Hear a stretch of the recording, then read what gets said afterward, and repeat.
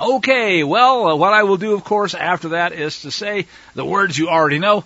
Turn with me, if you will, to the place where this week's Torah portion begins. It's chapter 6 of the book of Shemot, or Exodus, actually about the second verse.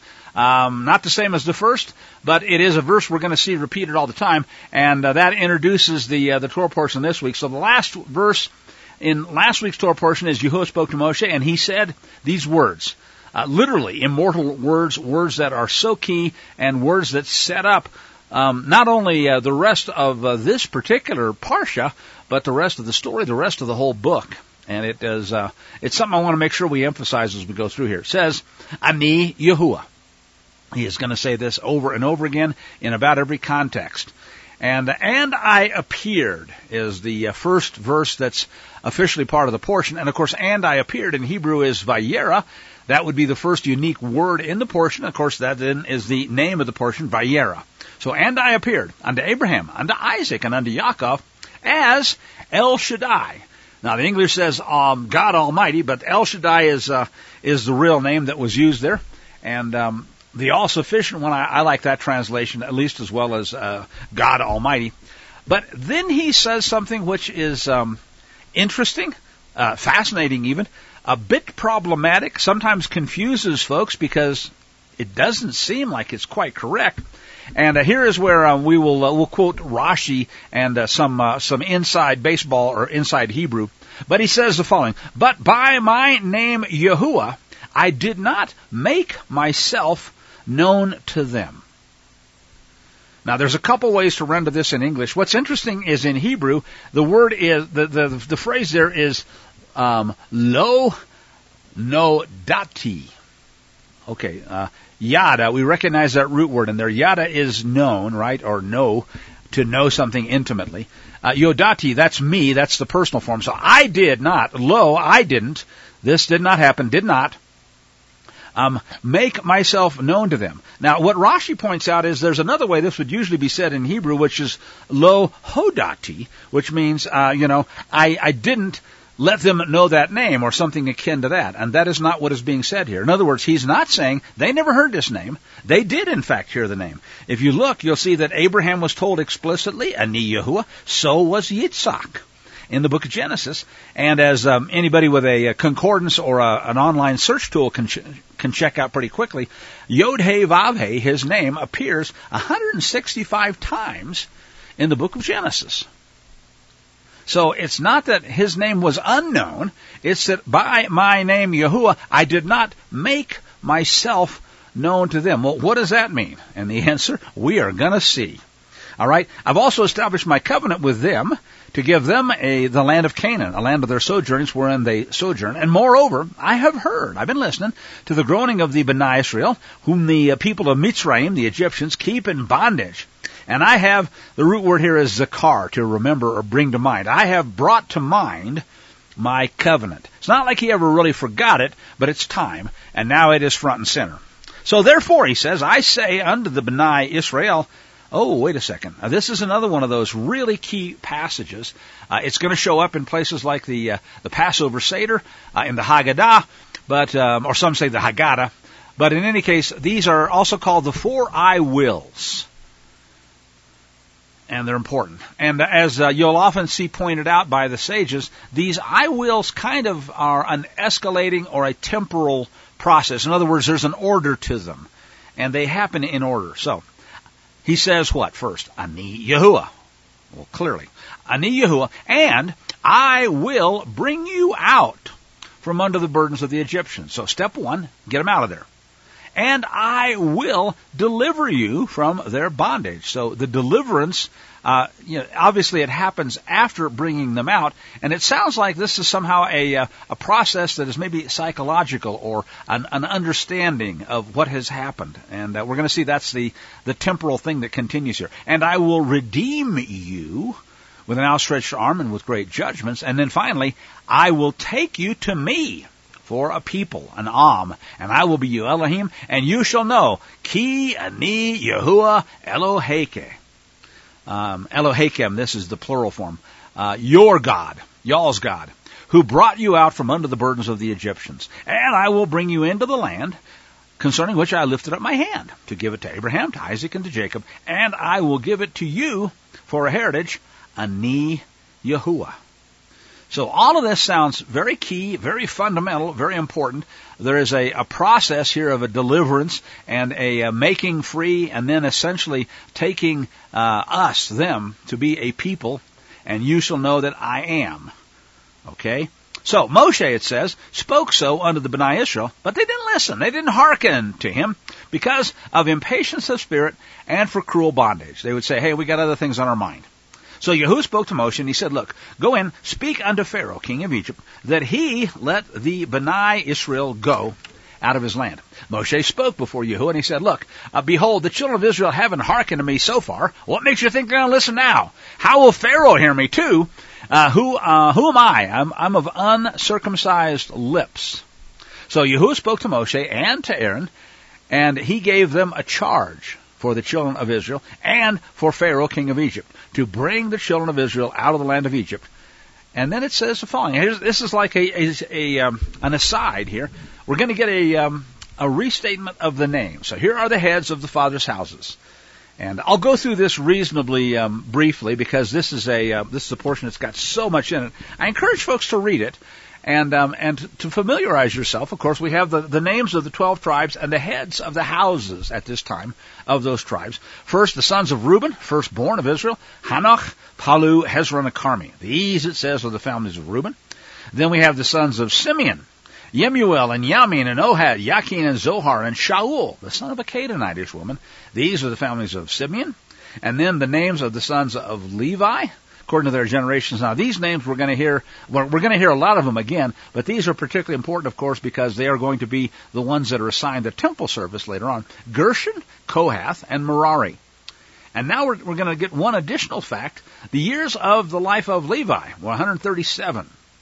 And not only that, we're going to get the grandsons here, the sons of Gershon, Libni and Shimei, and the sons of Kohath, Amram, Itzar, and Hebron, and Uziel. The years of Kohath, one of those, were 133 years. The sons of Merari, Mali, and Mushi. These now are the families of the Levites, according to their generations. And we're going to see in a second, because we're talking about the genealogy that leads to Moshe, of course, why some of these years of the life are important and how the pieces fit. Amram, it took him Jochebed, his father's sister, to wife. And she bore him, Aaron and Moshe. The years of the life of Amram were 137 years. Sons of Itzar were Korah, Nepheg, and Zikri. Sons of Uziel, Mishael, Elzaphan, and Sithri. And then on to Aaron. He took a wife. Her name was Elisheba, the daughter of Aminadab. She was the sister of Nachshon, and he took her to wife. And she bore him, we know these names too, Nadab and Abihu, Eleazar, and Ithamar.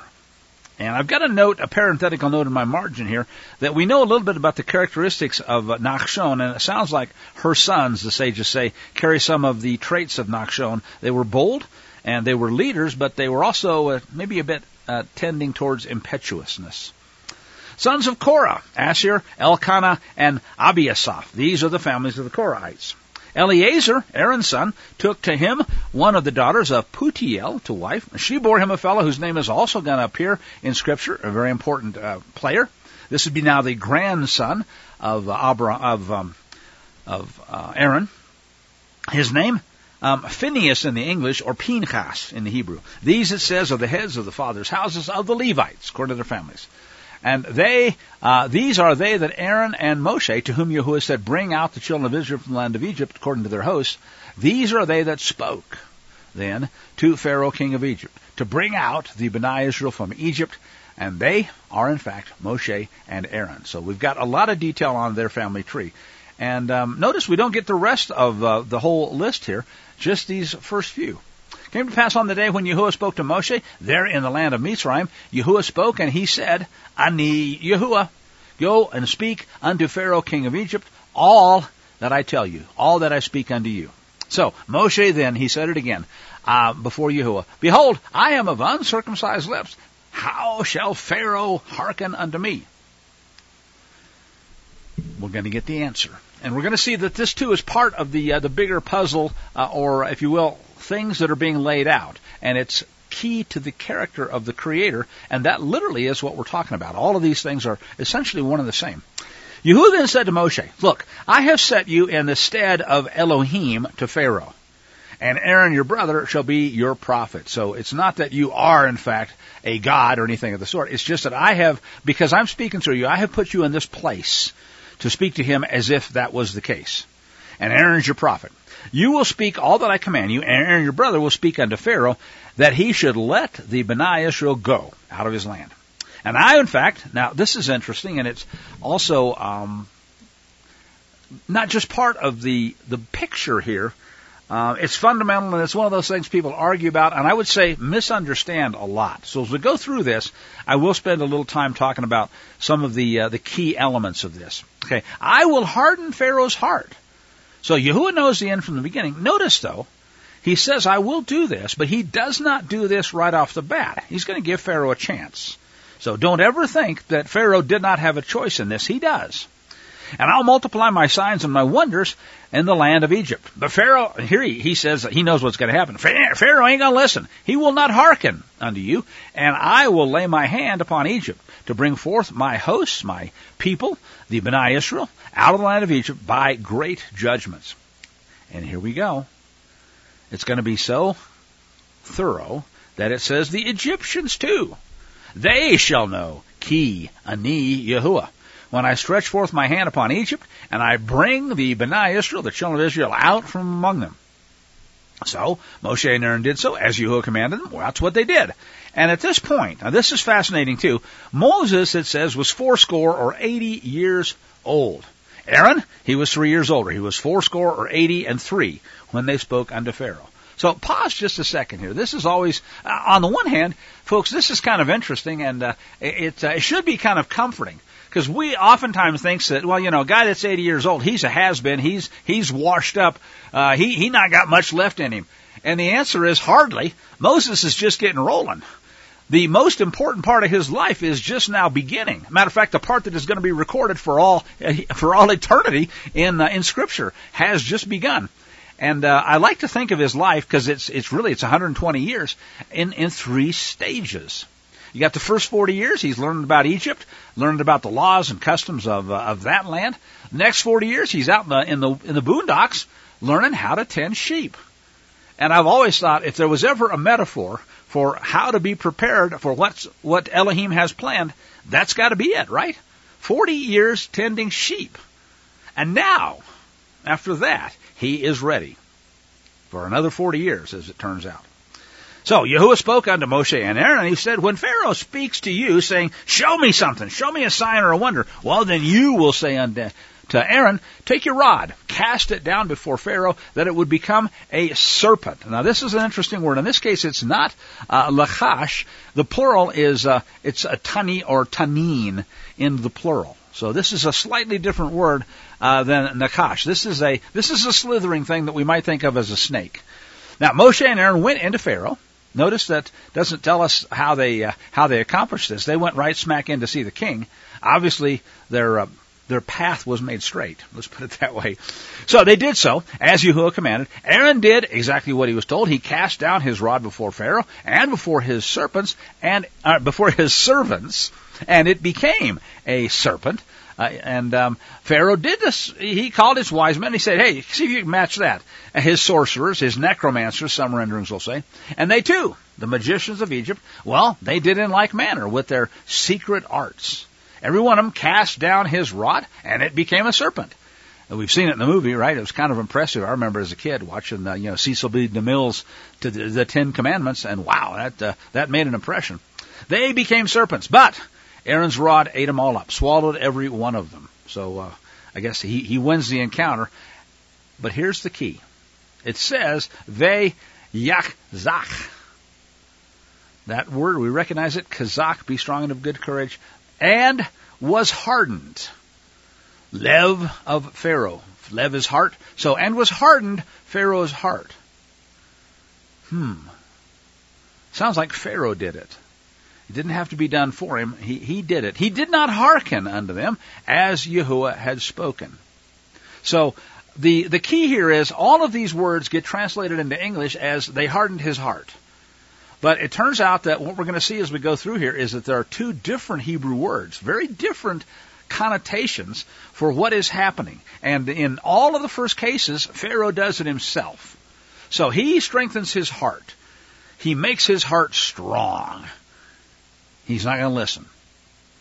And we're going to see there's another word that gets used as well. So Yahuwah said unto Moshe, Pharaoh's heart is stubborn. Now there's the other word. And that word here is kabod. His heart is not just kazak, it's kabod, it's stubborn.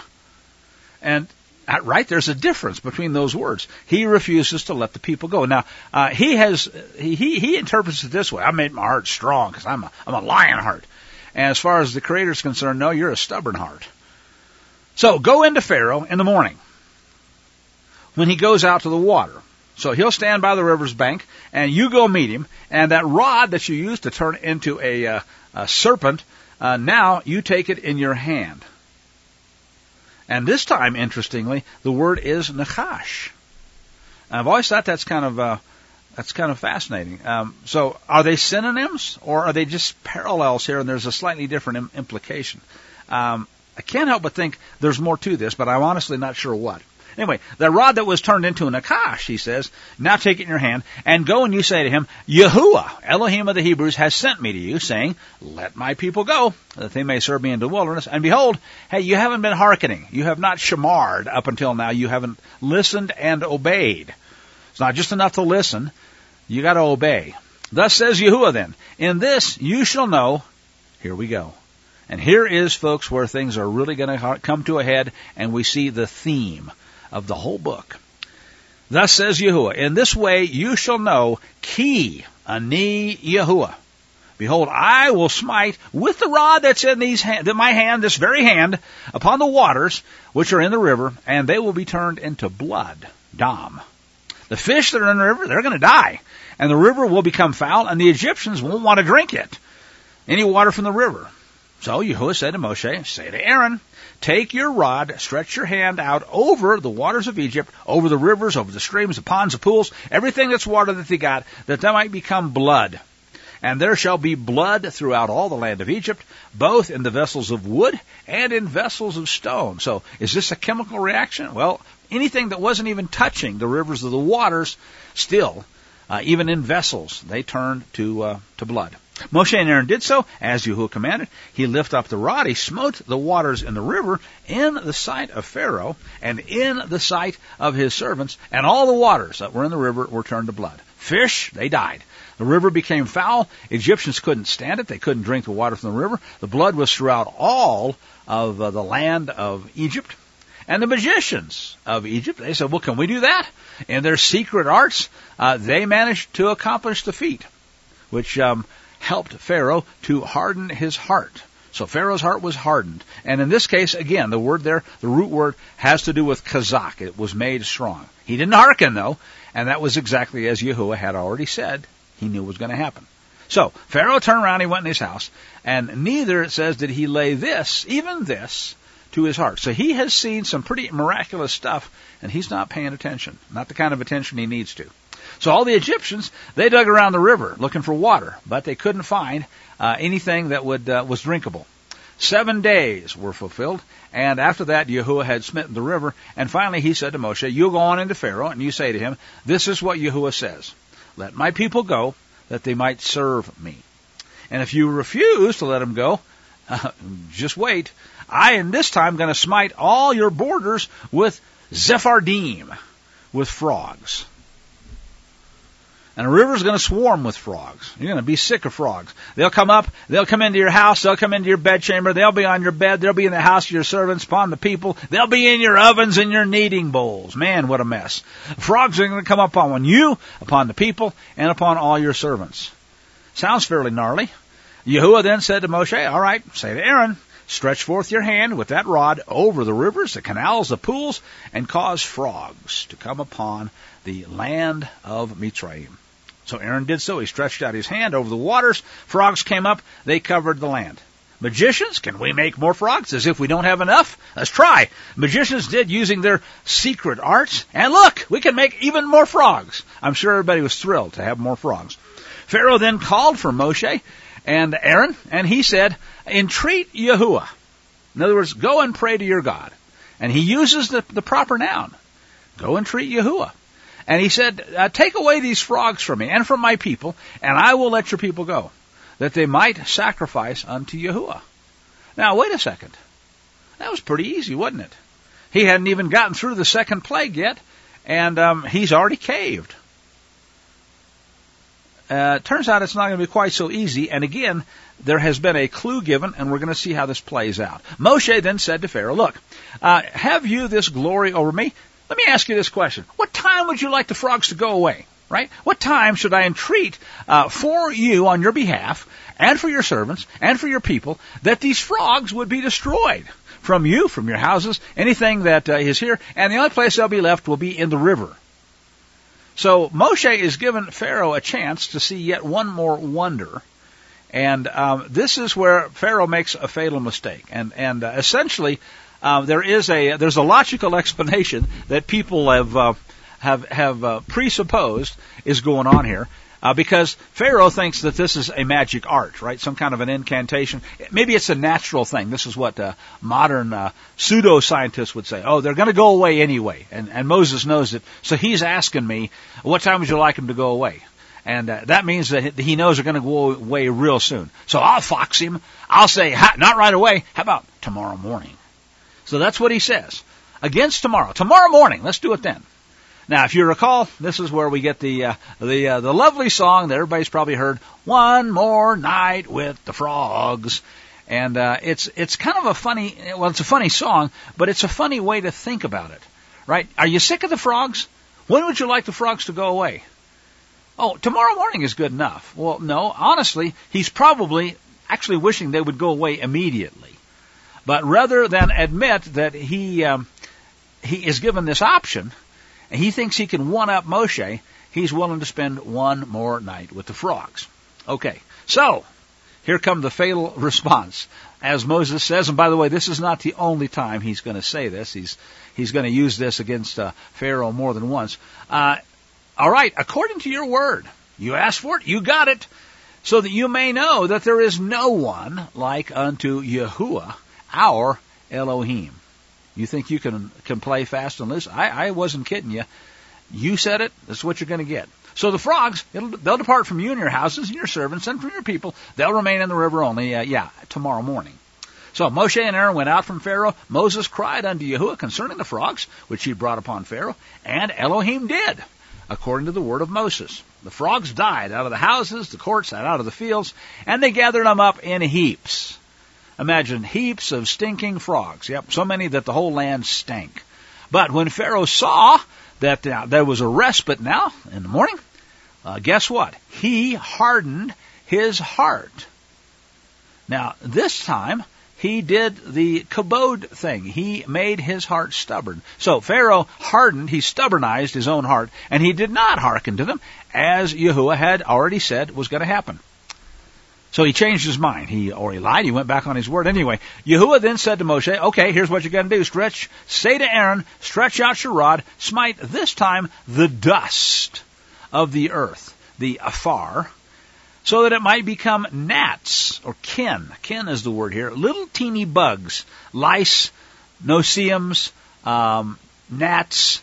There are some different renderings for these words, but the point is these are noxious little teeny bugs, so small you almost can't see them, but oh boy, you can feel them when there's billions of them throughout all the land of Mitzrayim. So they did so. Aaron stretched out his hand with his rod, he smote the dust of the earth, and there were gnats everywhere. Upon man, upon beast, all the dust of the earth became gnats throughout all the land of Egypt. Now, this time, let's see if we can't get some more gnats. Again, as if we don't have enough. The magicians, the necromancers, the sorcerers, they tried.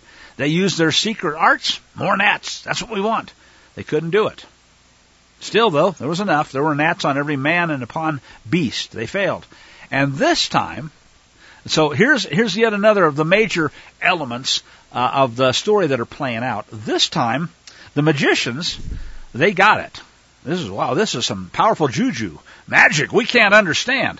And not only that, they went one step further. This, they said, is the very finger of Elohim. This is a real one. We're dealing with a real real L here. And what? Pharaoh's heart was kazach. It was made strong. He didn't hearken to them as Yahuwah had spoken. So Yahuwah said to Moshe, rise up early, when? In the morning, right? Stand before Pharaoh when he comes forth to the river. Say to him, thus says Yahuwah, let my people go so that they can serve me. Otherwise, if you won't let my people go, behold, this time I'm going to send swarms. And swarms of what? Arov is the Hebrew word we're going to see here. But sometimes this term arov is literally just translated as swarms.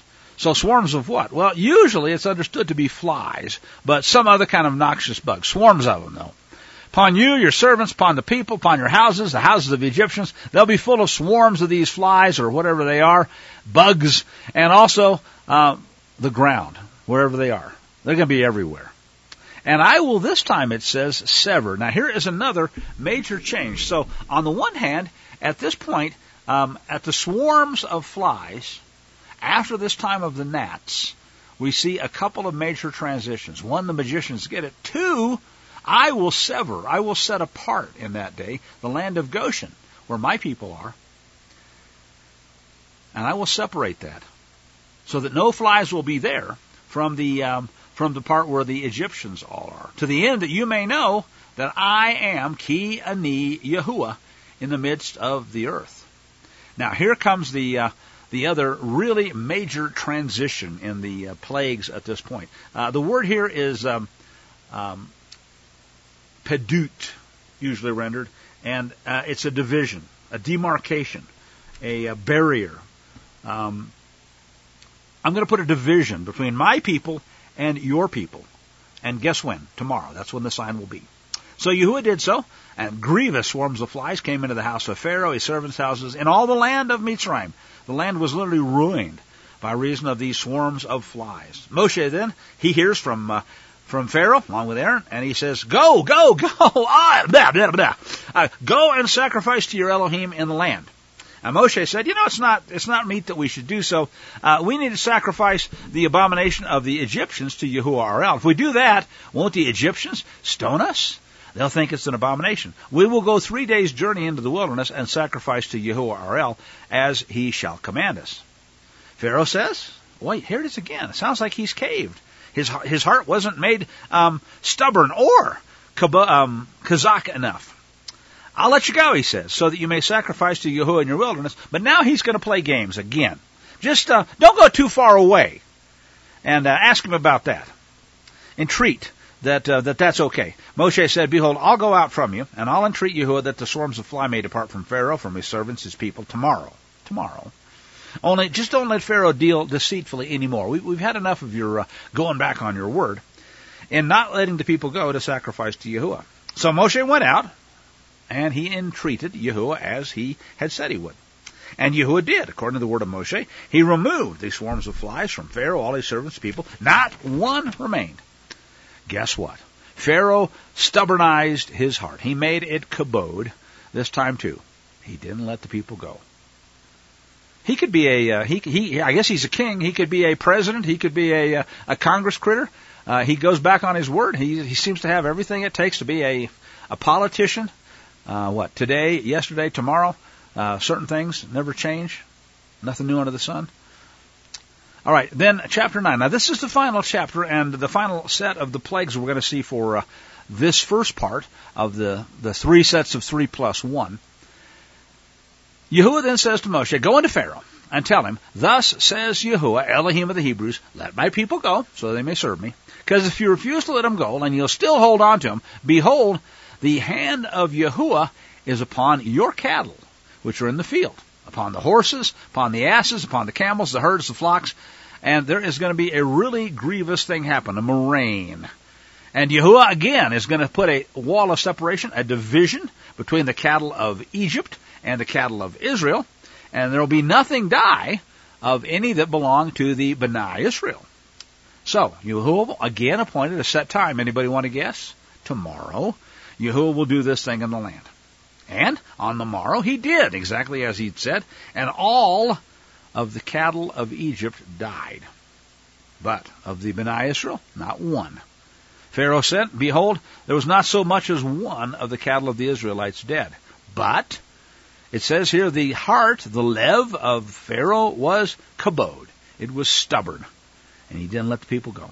So Yahuwah this time said to Moshe and Aaron, take yourself handfuls of soot from the furnace, and let Moses throw it heavenward in the sight of Pharaoh. He's going to watch and see what you do. That dust shall become small dust, and it'll spread over all the land of Egypt, and it'll end up being boils breaking forth with blains upon man and upon beast throughout all the land of Egypt.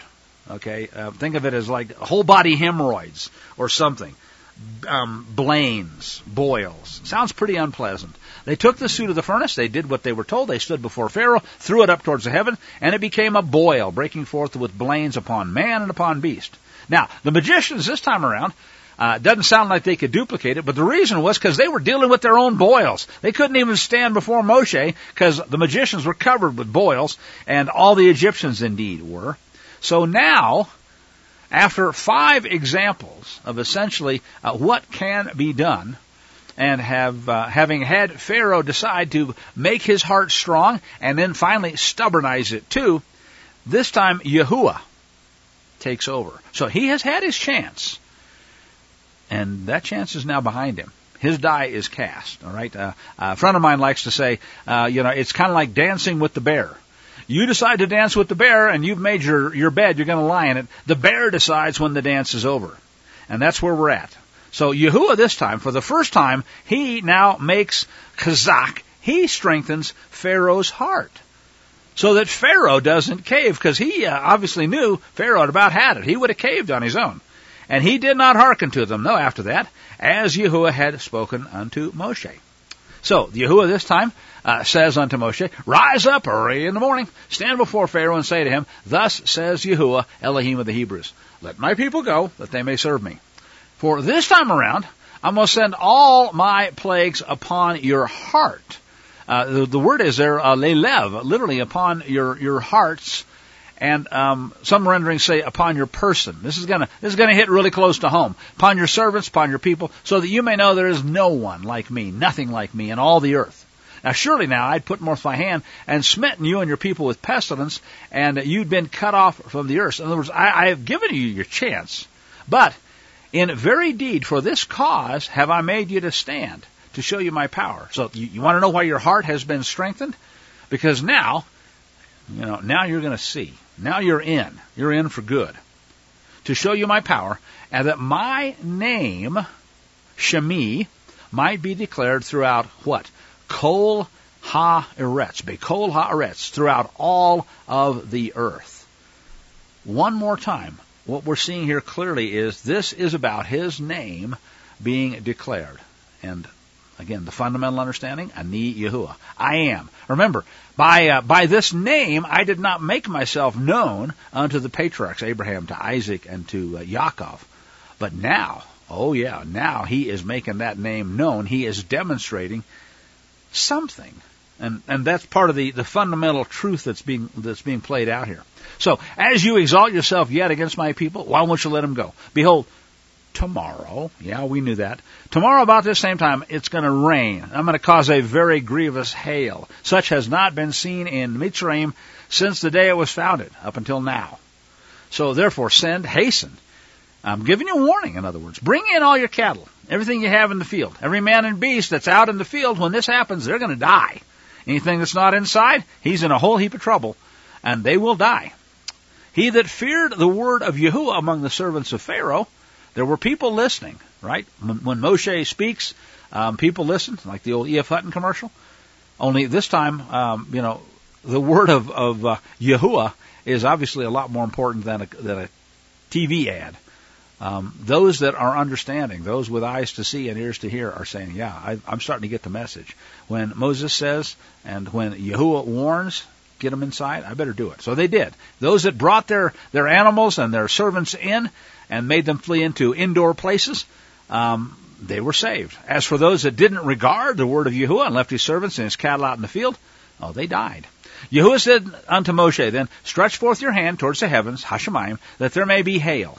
in all the land of Egypt, upon man and upon beast, upon every herb of the field, throughout the land of Egypt. Moshe stretched forth his rod toward heaven, and Yahuwah sent thunder and hail, and fire ran down upon the earth, and Yahuwah caused that hail upon all the land of Egypt. Now, as I listen to this, I'm going to point out something that I tend to emphasize this a bit different every pass through, because there's so much here. There are so many patterns and repeating patterns that it's kind of fun to go into detail and study them at some length. And given that this is a fairly lengthy Parsha, we don't have time to do it in the detail that I think it should merit. But it's interesting, and I think most everybody that's been listening and has been through the Torah a couple times probably understands this. But each one of these plagues is being visited by the real Elohim against the fake Elohim, the fake gods. The Nile River they held up as a god.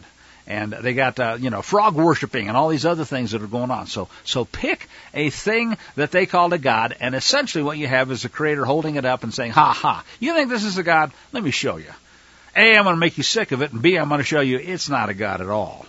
Now, what was interesting about this particular plague is that both fire and ice were considered gods and symbols of gods, and they were considered to be, by the Egyptian mythology, they were considered to be at war with one another. Right? Fire and ice were enemies. And yet, how is it? Answer, this is a real God making a point. How is it fire and ice are going to come out of the same storm? So there was fire and hail. Flashing up amidst the hail, lots of fire. Lightning, very grievous, such as not been seen in the land of Egypt since it became a nation. So the opposing gods battling it out, but the real God is making his point. Ki ani Yahuwah. And the hail smote throughout the land of Egypt, all of it. Everything that was in the field, both man and beast, died. He smote every herb of the field and broke every tree that was out there. Only though up in the land of Goshen, right, where there was that that distinction that was being made, that separation, where the children of Israel were, there was no hail. So Pharaoh sent, he calls for Moshe and Aaron, he said to them.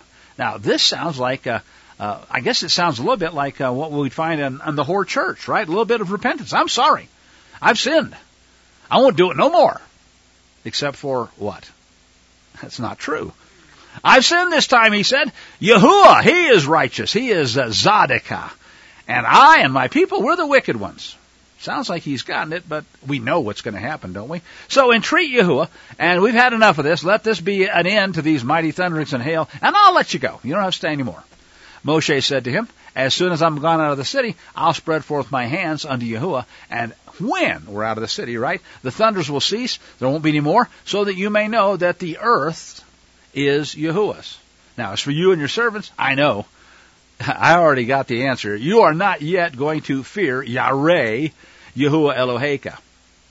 And the flax and the barley, it says, were smitten, because the barley was in the aviv, or in the ear. The barley was in the phase where it's almost ready to be harvested.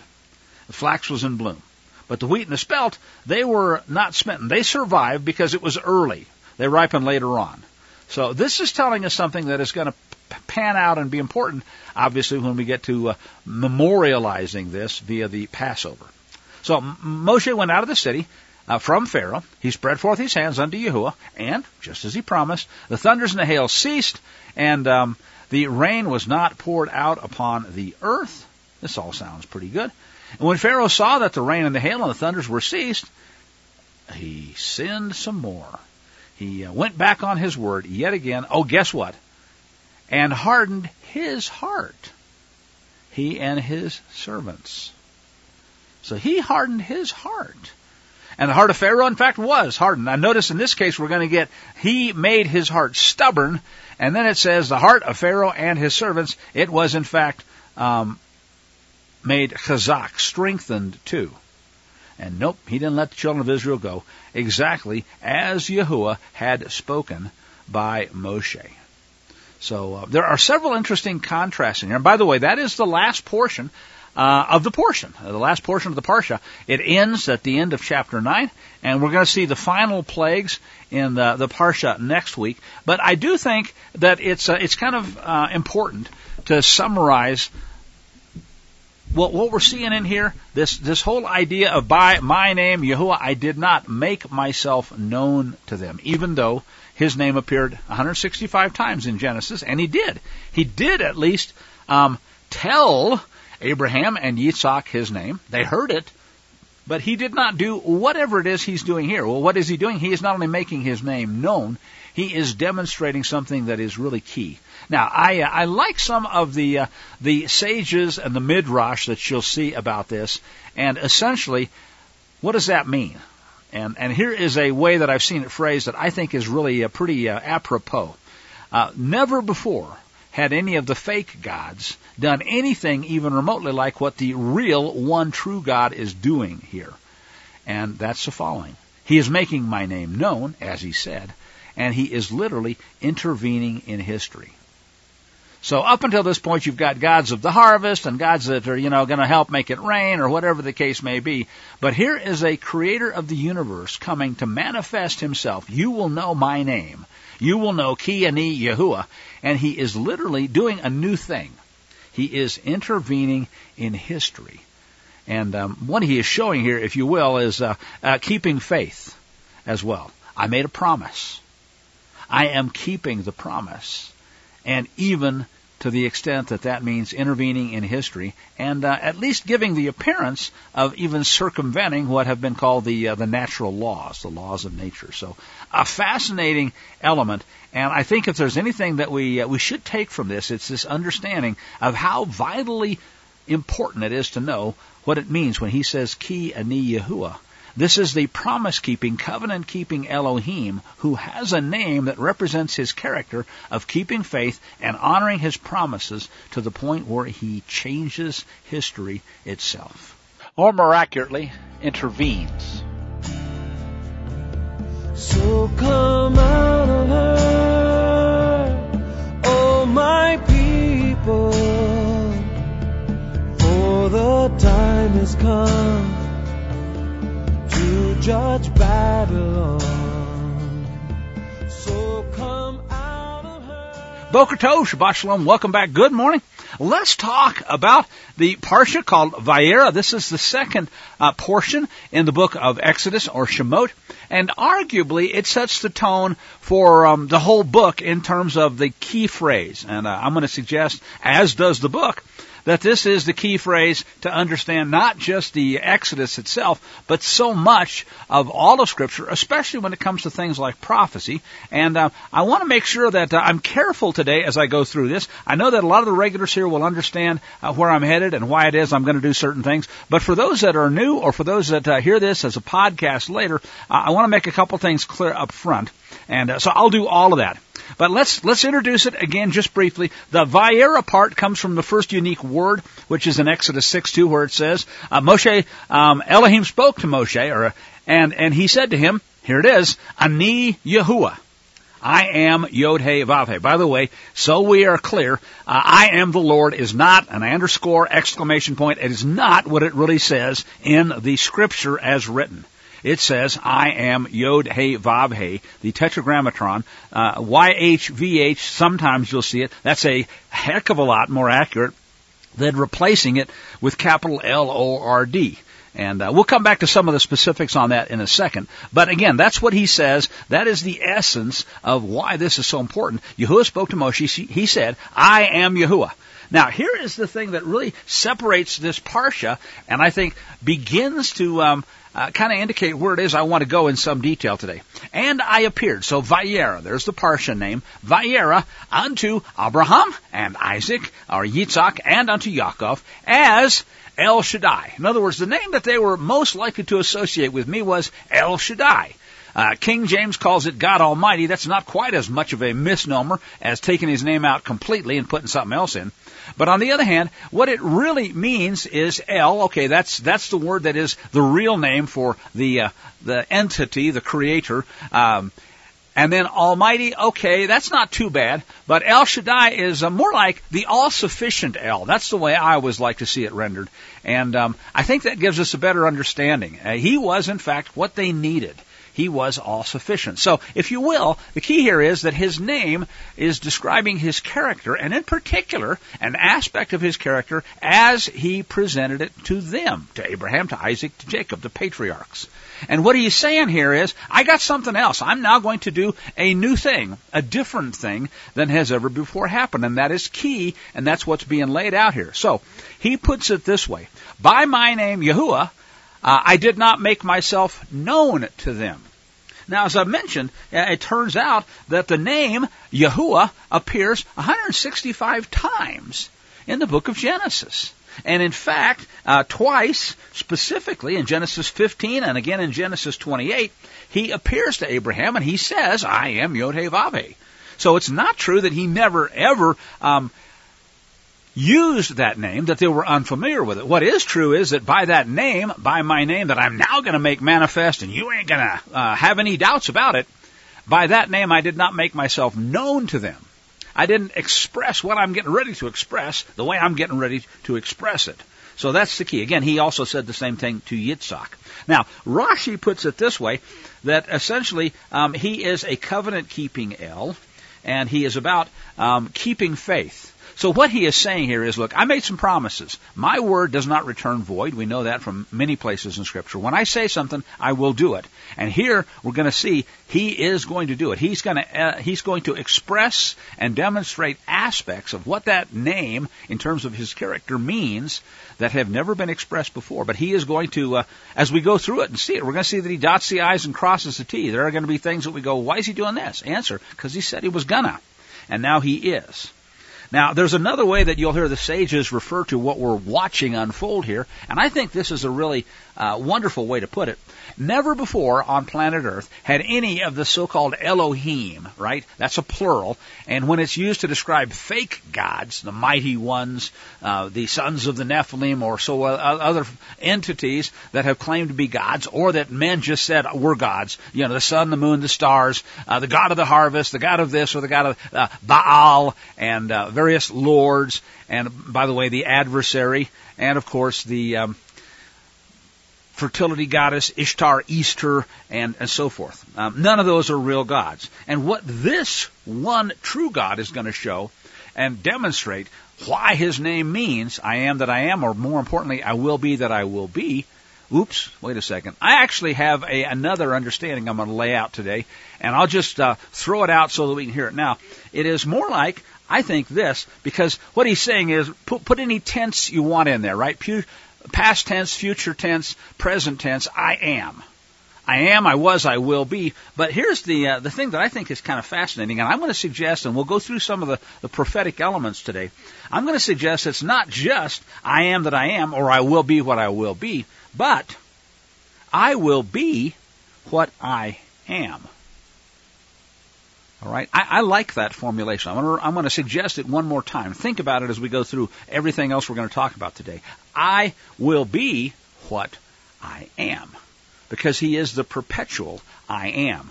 Every moment is simultaneously existent, in other words, in terms of the way he sees things as being outside of time. So, yeah, that's kind of a difficult concept, I know, to wrap our heads around. But I think one good way to at least begin to do so is to think about the phrase, not just I am what I am or I will be what I'll be, but I am, yes, and I will be what I am. All right. So, again, the essence of that is this Creator, unlike the so-called gods of the heathen, he is just about to show that he intends to intervene in history. He is going to mold history to the way that it was supposed to be. In other words, he knew the end from the beginning, and here he is demonstrating how that is going to come to pass. The reason why that's important, the reason why his name is important, and understanding his character as an aspect of that, I will suggest is because we're going to see it too. He will be what he is.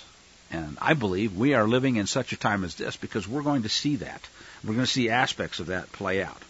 So, again, to summarize and then to kick things off from there, Genesis 6, chapter 2. I didn't make myself known to them by this name Yahuwah, but by, and what's yada mean? that root word to know, yada, yada, yada. I didn't make myself known experientially. They heard the name, okay? Yep, they heard it. But I'm going to show you. You are going to know it intimately, at a gut level, what it really means when I say I am and my name is Yod He Vav He. It's a new thing that he is fixing to do. Now, here's the question that I really want to focus on. And this is why I said I was going to introduce it and lay out a caveat or two, because I'm going to ask a question, and sometimes people tend to get all wrapped around the axle about this. Oh, you got your vowel pointers wrong. It's not this, it's that, and we'll divide fellowship over you mispronounced the name, or it's a yod instead of a, that's not what I'm referring to. In other words, this is not merely about pronunciation. Yes, I do think there is something, and I'll share it in a little while, that is probably, to my mind, the best pronunciation that we know of, and I'll tell you why I think that's the case. If you don't buy it, if you don't think that that's a cogent or a really compelling argument, that's okay. Again, that's not the kind of thing I want to break fellowship over or would suggest anybody do. But I do believe his name is important. I believe it's vitally important because it is a representation of his character, and that is, in fact, the whole point of what he is doing here in Exodus. He is a covenant-keeping El. His character is, if he says it, he will do it. We should know that. And one of the reasons why I'll start off on this trend of saying, oh yeah, here are reasons we need to understand this. If you recall, at the end of last week's story, we have Pharaoh himself, right, who is going to be in for a penny, in for a pound in this one. He's going to find out that what he didn't know is going to hurt him. And he said it to Moshe when he's first introduced in the story, and, well, not the first time he's introduced in the story, but the first time he's introduced in the story to what really matters in the story. He says, and this is pretty much a quote, translated into English, "Who is this Yahuwah? I know him not. I do not yada this God." Now, there's an element of haughtiness in there. There's an element of ignorance in there. But what there also is an element of finality in there because, if you remember the line from Yoda in one of the Star Wars movies, you will.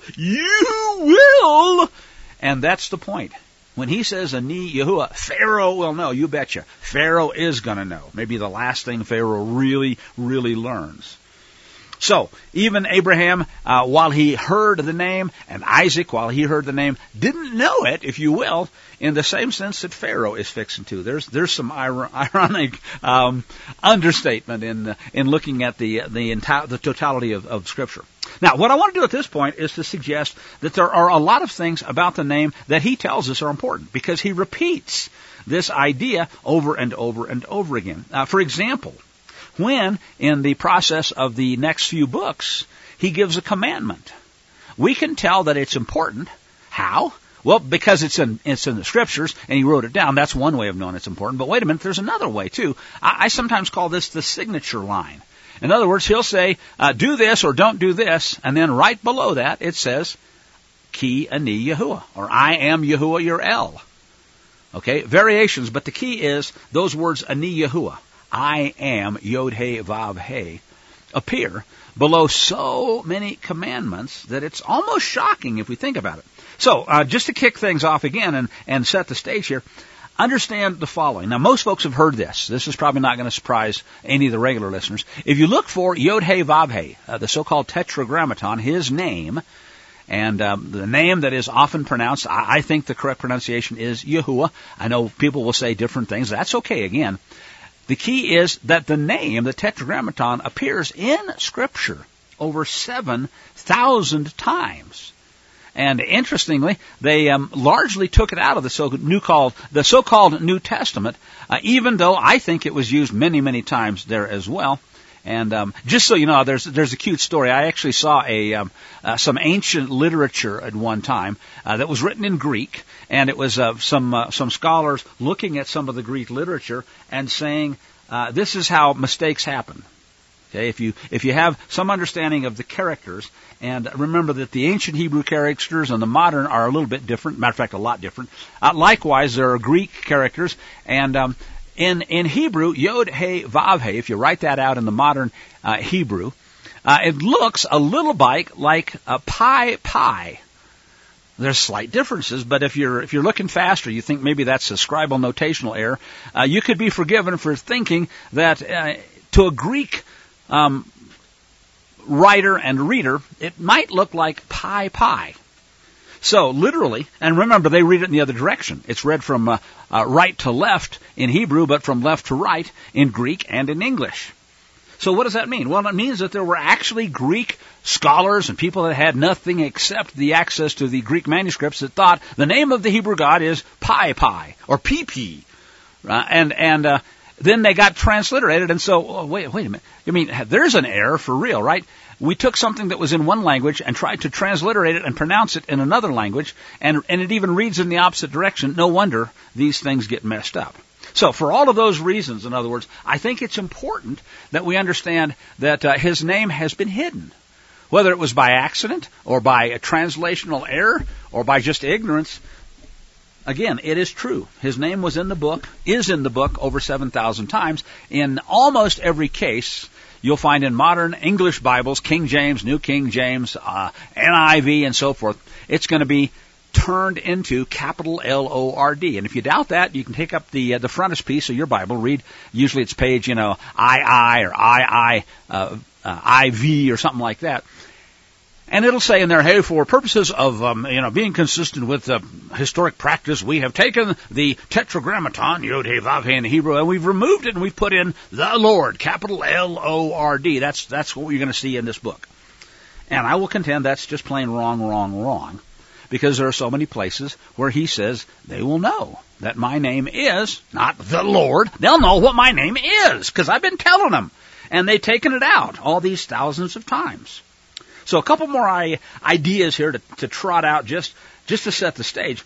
Ani Yahuwah, the phrase that is the key, that appears here, and it appears over and over and over again in the book called Exodus. As a matter of fact, that phrase, Ani Yahuwah, appears 17 times in this one book.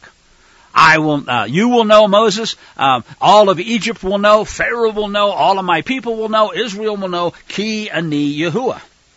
So 17 times in Exodus alone. But wait a minute. Turns out, remember I said it's a signature line too. And there are commandments that are given. And he will often put that signature line, Ani Yahuwah, right underneath of it. Well, for example, in Leviticus, that same phrase, Ani Yahuwah, appears 54 times. But it looks like the champion in the Scripture is the book of Exodus, the book of Ezekiel, the prophet, where in fact it appears, that phrase appears, not just the name, but the phrase, Ani Yahuwah, fully 66 times.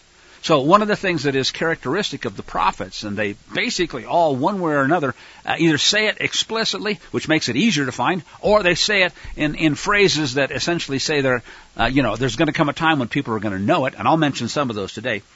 And over and over again, that is a key, and it's a key element of prophecy. So if it's Isaiah or it's Jeremiah that says, at this time they will know that my name is Yahuwah, maybe if we're in a prophetic time frame, we might start thinking about wanting to know that. So where I'm going to go today as we go through this is a couple of specific prophecies, a couple of specific places. I laid out some of the elements here, the idea of the signature line and the number of times, but I think it's more illustrative to actually look at some of the prophetic things that are perhaps on the near horizon. Now, one of them you'll hear a lot of talk about of late is Ezekiel chapter 38, the so-called Gog-Magog war. As a lot of you, probably all of you, are aware, as of Friday, why the Biden-Fuhrer and UK and those that are pulling the strings of the Prime Minister, and certainly those that are pulling the puppet strings here, decided that having set out the bait and enabling the attacks of all of these Houthi rebels upon various carrier groups and so forth, okay, so now it's time to go ahead and do what we were jonesing to do anyway. Let's kick up World War III to the next gear. We'll see how that takes off. But certainly we had a missile attack rain down on Yemen and a lot of things. Was it justified? Well, that's the beauty of it. If you basically, point to your face, you say, here I am, hit me. Give me your best shot. Right, here I am. Just you, lily liver, bloody, bloody, blah, hit me. Eventually, you're going to see that Russia, if you poke the bear, they'll poke back. And, if you hang things out, you can maybe get Hezbollah or Iran to hit you back too. Because the goal here, and let's not kid ourselves, is world war. Who's at fault? That's not the point. The point is Scripture has warned us that we're on the very brink of that. So let's look at some of the things that it says. And I think this is the part that's really interesting. So, we talk about the the Ezekiel 38-39 war. If you've got your Bible handy, turn to that and we'll take a quick look at. I won't go through the entire chapters in the war. And my point here is not to go talk about military strategies and, Gog and how all of that's going to play out and what it looks like and who the various players are. I think in hindsight it'll be more obvious than it is because people have speculated about this, as you're probably aware, for centuries, if not longer. But here's how it starts anyway, in Ezekiel chapter 38. I know I got a bookmark in there. Here we go. Now, the word of Yahuwah came to me. Notice, there it is. The word of not the Lord. The word of Yahuwah came to me. This is Ezekiel the prophet speaking, and these therefore would be words in red. If you got a Bible that puts his words in red. Son of man, set your face against Gog, the land of Magog. What does that mean? The land of Magog. Well, it's not Gog and Magog. This is Gog of Gog. Okay, so the king of the land that is basically named for him, so that's what Magog, that prefix in Hebrew means, of the land of Magog, prince of Rosh, head, Meshach, and Tubal, and prophesy against him. And it says the following. Here's what Yahuwah says. Behold, I am against you, O Gog, prince of Rosh, Meshach, and Tubal. I'll turn you around. I'll put hooks in your jaws, lead you out in your army, your horses, your men, all of them splendidly clothed. Whole lot of folks with bucklers and shields, all kinds of guys handling swords. In other words, a military array par excellence, and he goes through all this stuff and describes who these people are. Does that mean that this was an ancient stuff and this already happened? Well, there certainly have been people that suggest elements of it, right?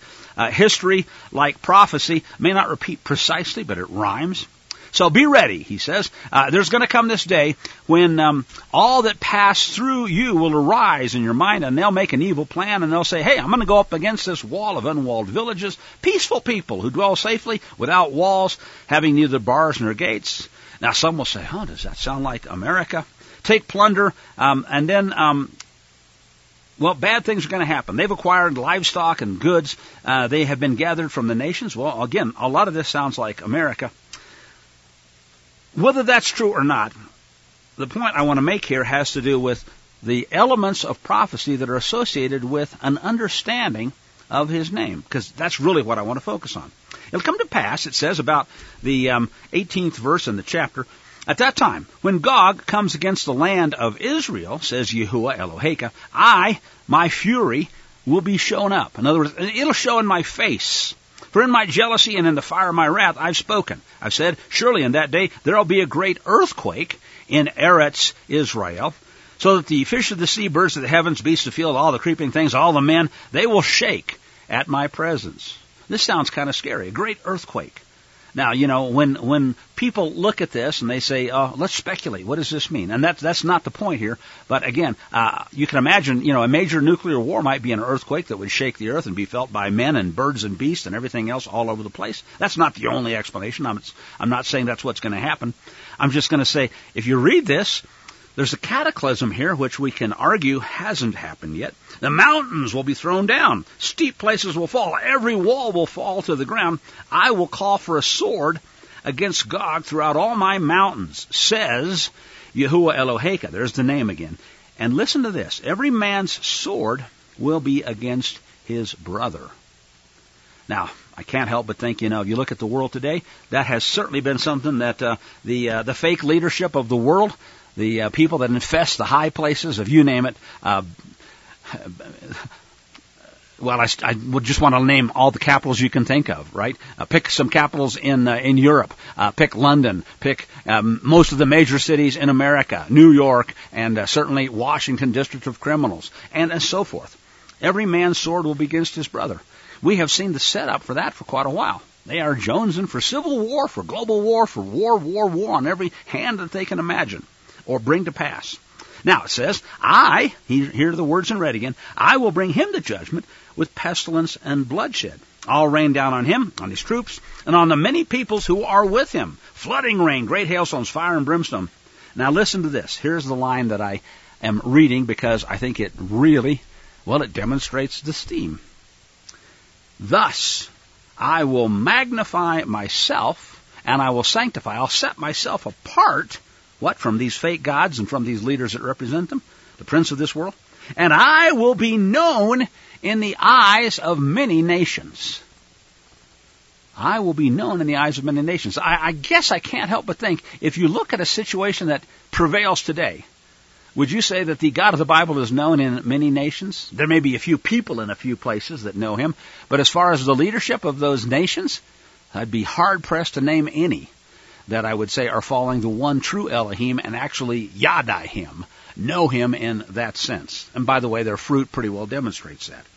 But what does he say? I will be known in the eyes of many nations. And listen, then they shall know, ready? We know it, don't we? Ki ani Yahuwah. I don't think it's happened yet. That's why I think this battle that we are, I won't say looking forward to it, but we know that it's in the future sometime, has not happened yet. Because while there have been times in the past when a nation or two, perhaps those that were conquered by Israel, began to get a clue about him and understand what Ki ani Yahuwah meant, to the extent that most of the world today cannot say, then they shall know that I am Yahuwah. I'm still thinking this is out in the future somewhere. All right, the next chapter, chapter 39, is kind of a continuation of the story of the war. And he goes on to say a lot of details. And this is the kind of thing people will go through and pick apart and say, okay, here's what it might look like and so forth. For example, verse 6 of chapter 39, I will send fire on Magog in the land, and that land, those who live in security in the coastlands, then they shall know Ki ani Yahuwah. So he says, I will make my set-apart name known in the midst of my people, Israel. And I'm not going to let them profane my set-apart name anymore. What? You mean by taking it out and by saying the words, God damn it, is profaning his name? That's not even his name, folks. It's not even a title that really represents his name. It's an English translation of a word that actually has been used to replace his name anyway. So I know people are offended by that, but the truth is, to profane his name is something different, and I can't help but think that taking his name out, and when you have a prophetic verse that says something like, my people will know that my name is Yahuwah, and a translator dares to say, let's hide that. Let's just put something else in there so that people will read this, and they won't have a clue what he's talking about. That comes a hell of a lot closer to profaning his name than saying the GD word does. Well, what does he say here? Again, verse 7, I'll read the whole thing. And I'll read it correctly, as opposed to the way they've mistranslated it. So I will make my set-apart name known in the midst of my people, Israel. Is that Kol Israel? Is that the northern whoring kingdom, the whore church, or is it the southern whoring kingdom, the whore synagogue, or is it, in fact, all of those people, many of whom don't even know their identity? I think it's closer to the latter there, but we'll find out. I will not let them profane my set-apart name anymore. Then the nations shall know, Ki ani Yahuwah, the Holy One in Israel. So, is that too something that we are yet to see? I tend to think so. From there, what I want to do is go through a couple of other prophetic elements that I will contend in each of these cases. We may see a little bit of prophecy or history that rhymes, but no, has not come to pass yet. For example, here is one of them. This is from the prophet Hosea, and the last part of that book of that prophet. Now remember, Hosea was asked to take a wife of whoredom, Gomer. And he was asked essentially to get a taste, and arguably it was there were elements of it that were pleasant, certainly, but there was an element of it that was horribly unpleasant, and he suffered essentially to make a point throughout history. Now it ends like this. This is the 13th chapter of Hosea, and it's almost the end. Chapter 14 is the last one. But it says this: When Ephraim spoke trembling, he exalted himself in Israel. But when he offended through Baal worship, he died. Now, just to again remind us, what are we talking about here? Ephraim would have been the name of the line of the kings of the northern kingdom. So Scripture also refers to Israel, the northern kingdom that fell into apostasy and idolatry and was kicked out, and I will contend later became the whore church, the descendants essentially of the one true universal Catholic Church that changed times and seasons, changed his Sabbath, changed his Moedim, changed his rules about everything from food to marriage to you name it, except for fish on Fridays, which they changed back. All right, they offended this entire line, this thing that is often called Israel and is in exile, not only was, but still is. They offended through Baal worship, and he died. Now it says they sin more and more. They've made for themselves molded images, and the details there. We can still see them. Okay, it's not hard. What does he say, though? Yet. Oh. Here's a word we ought to be able to recognize. Yet, Ani Yahuwah Eloheka. I am Yahuwah, your El. Of course, they took that out of there and changed it so people don't get it.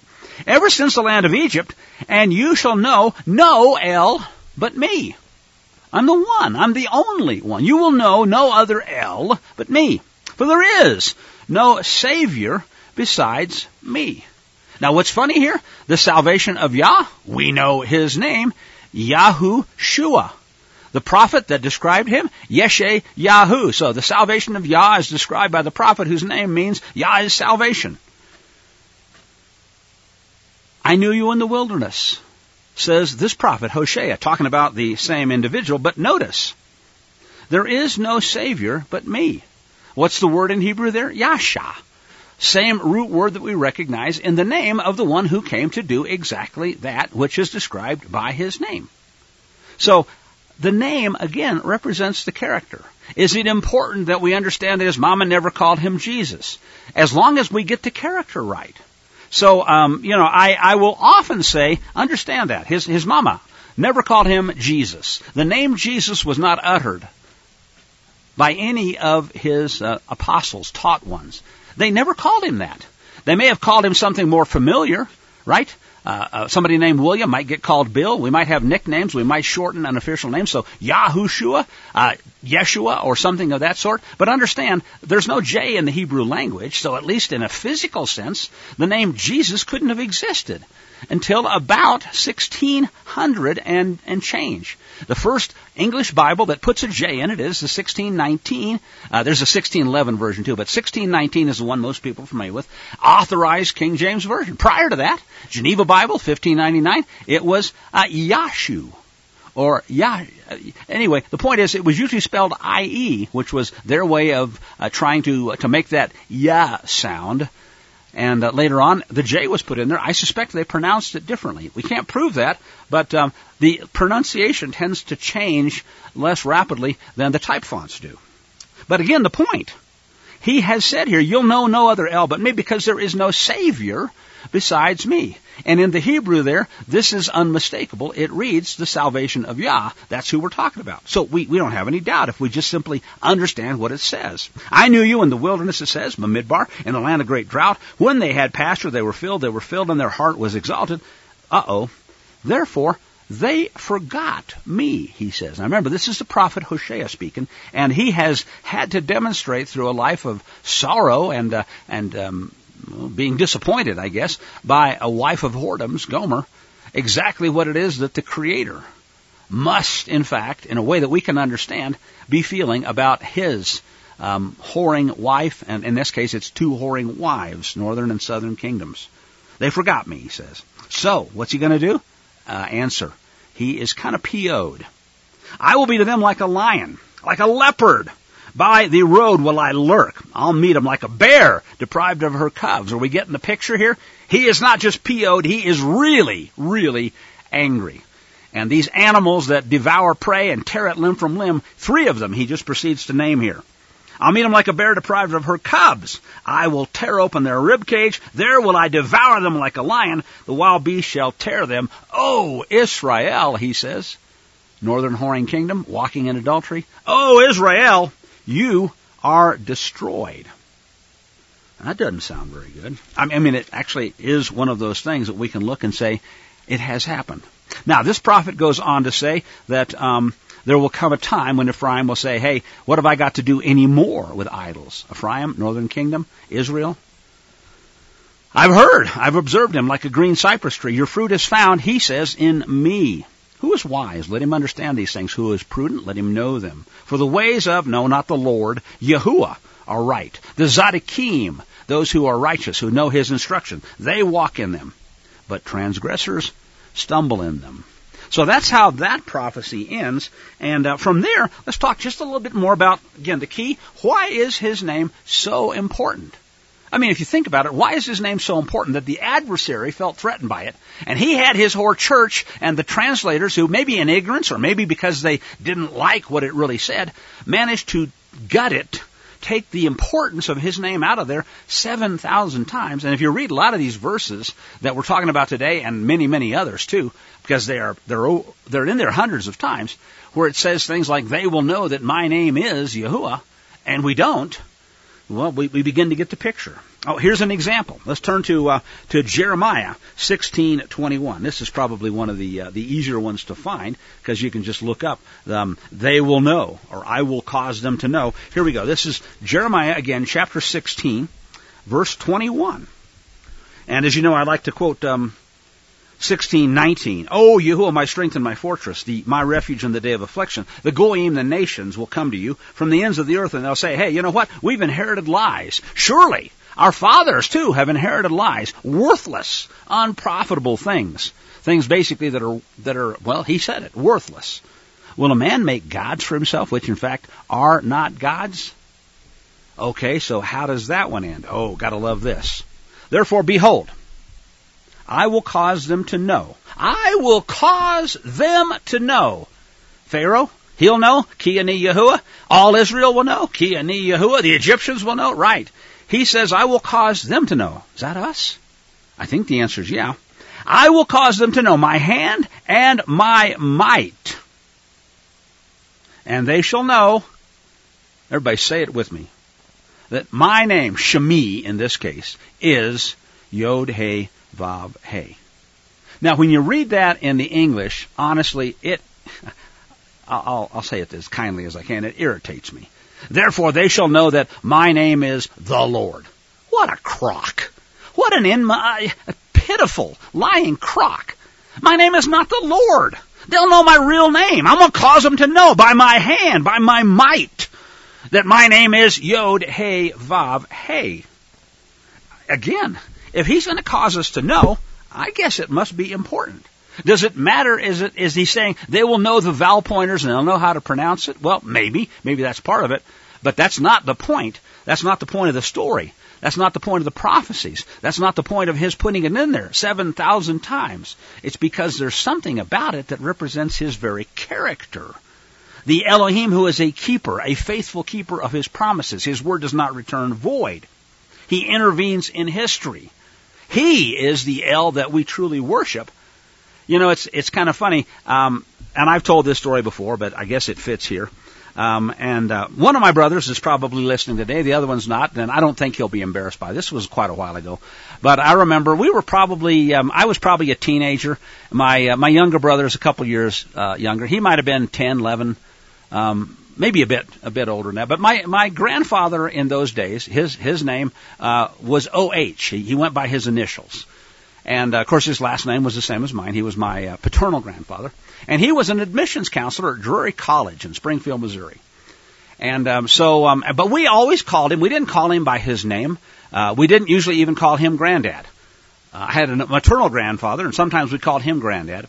But my paternal grandfather, since I was a little kid, we called him Pop. His name was Pop. And when we went, we're going to go see Pop. And so forth. Well, anyway, so my little brother, who was old enough that I was kind of surprised he didn't know Granddad's real name, but still, one day he had an occasion to call Drury College, and he called the central switchboard, and he says, "Hello, I want to speak to Mr. Pop Call." And the woman says, "What?" And he says, "Yes, I'd like to speak to Mr. Pop Call, please. He's my granddad." And finally, the woman says, "Do you mean O.H. Call?" And I was in the other room listening to this, of course, and I came in and I said, yes, that's who he wants. But he says, "What? What's O.H.?" All right, and so here's the funny part, right? And I think this kind of illustrates it too. Do we not know him because we don't know his real name? Well, that's not the case. You know, my little brother, he knew his granddad. He knew his name was Pop. He knew him pretty well. He could pick him out of a crowd. He probably knew things about my granddad that a lot of people who knew him professionally and who worked with him at Drury College, or who were put into college by him and got scholarships through him, didn't know. And yet, there is a case to be made that if you really know somebody, you ought to at least know their real name. Remember the line that I like to mention on occasion where Yeshua says, many will come to me in that day saying, Lord, Lord, didn't we do all this stuff in your name? Cast out demons in your name, do all these mighty works in your name. What will he say? Depart from me, you who are without instruction, you who walk in lawlessness, Torahlessness. I never knew you. I never knew you. I bet he knew their names, even if they didn't know his real name. So, is it important? Yeah. Is it more important, and my little brother had this part right, that he knows the character of the man he's looking for? Yeah, but at least when it came to communicating to somebody else who he was looking for, he couldn't get it. That person very well might have hung up and said, I'm sorry, there's no Pop Call that works here. There is this one guy, he's got a different, first name, all right? But the point is, again, it's important that if we really claim to yada him, to know him, we ought to at least know something that he says there'll come a time when they will know. They will all know. Ki ani Yahuwah. I will cause them to know. Well, clearly, at least prophetically, that hasn't happened because most still don't. Now, that leads me to the place where I think we're really going to see the rubber meet the road today. And in each of these cases, the next couple that I want to talk about are from Yeshayahu. Yeshe, the salvation of Yahuwah. Now, you remember that one of the things prophets would tend to do is to take one or sometimes two, never all three, of the syllables from the name of the Almighty. And they would put that in their name, and they'd get added. For example, Abram, he added the ha, from Yahuwah, and he became Abraham. And you have prophets like Yeshayahu or Yirmeyahu and so forth. Well, here you go. This is from chapter 42, where it says, Behold, my servant whom I uphold, my elect one in whom my soul delights, my servant. Notice the King James capitalizes this. I put my ruach, my spirit upon him. I'll bring forth justice in the nations, the goyim. So, who are we talking about? Well, lots would suggest this seems to be a discussion of the Mashiach. There certainly are other anointed ones. That's one of those terms, Mashiach, where we tend to think of there's one, Mashiach.